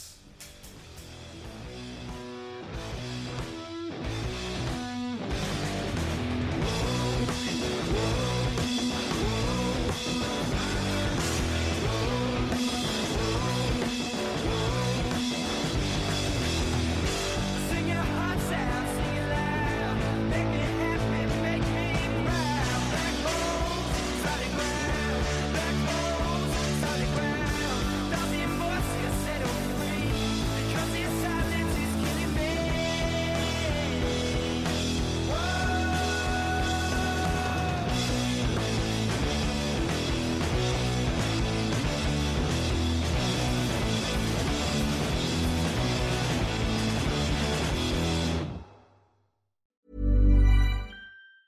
Hi, I'm Daniel, founder of Pretty Litter. Did you know cats tend to hide symptoms of sickness and pain? I learned this the hard way after losing my cat, Gingy. So I created Pretty Litter, a health monitoring litter that helps detect early signs of illness by changing colors, saving you money and potentially your cat's life. Pretty Litter is veterinarian developed, and it's the easiest way to keep tabs on your fur baby's health right at home. Go to prettylitter.com and use code ACAST for 20% off your first order and a free cat toy. Terms and conditions apply. See site for details. Mom deserves the best, and there's no better place to shop for Mother's Day than Whole Foods Market. They're your destination for unbeatable savings, from premium gifts to show-stopping flowers and irresistible desserts. Start by saving 33% with Prime on all body care and candles. Then get a 15-stem bunch of tulips for just $9.99 each with Prime. Round out Mom's menu with festive rosé, irresistible berry chantilly cake, and more special treats. Come celebrate Mother's Day at Whole Foods Market. Planning for your next trip? Elevate your travel style with Quince. Quince has all the jet-setting essentials you'll want for your next getaway, like European linen, premium luggage options, buttery soft Italian leather bags, and so much more. And is all priced at 50 to 80% less than similar brands. Plus, Quince only works with factories that use safe and ethical manufacturing practices. Pack your bags with high-quality essentials you'll be wearing for vacations to come with Quince. Go to quince.com/pack for free shipping and 365-day returns. When you make decisions for your company, you look for the no-brainers. And if you have a lot of mailing to do, Stamps.com is the ultimate no-brainer. It streamlines your processes to make your business more efficient, which makes you less busy. Mail checks, invoices, legal documents, and everything you need to keep your business running with Stamps.com. Seamlessly connect with every major marketplace and shopping cart. Schedule package pickups and see your cheapest and fastest shipping options from different carriers, with rates up to 89% off USPS and UPS rates. And with the Stamps.com mobile app, you can take care of mailing and shipping wherever you are. Make the same no-brainer decision as over 1 million other businesses with Stamps.com. Sign up with code PROGRAM for a 4-week trial, plus free postage and a free digital scale. No long-term commitments or contracts. That's Stamps.com. Code PROGRAM.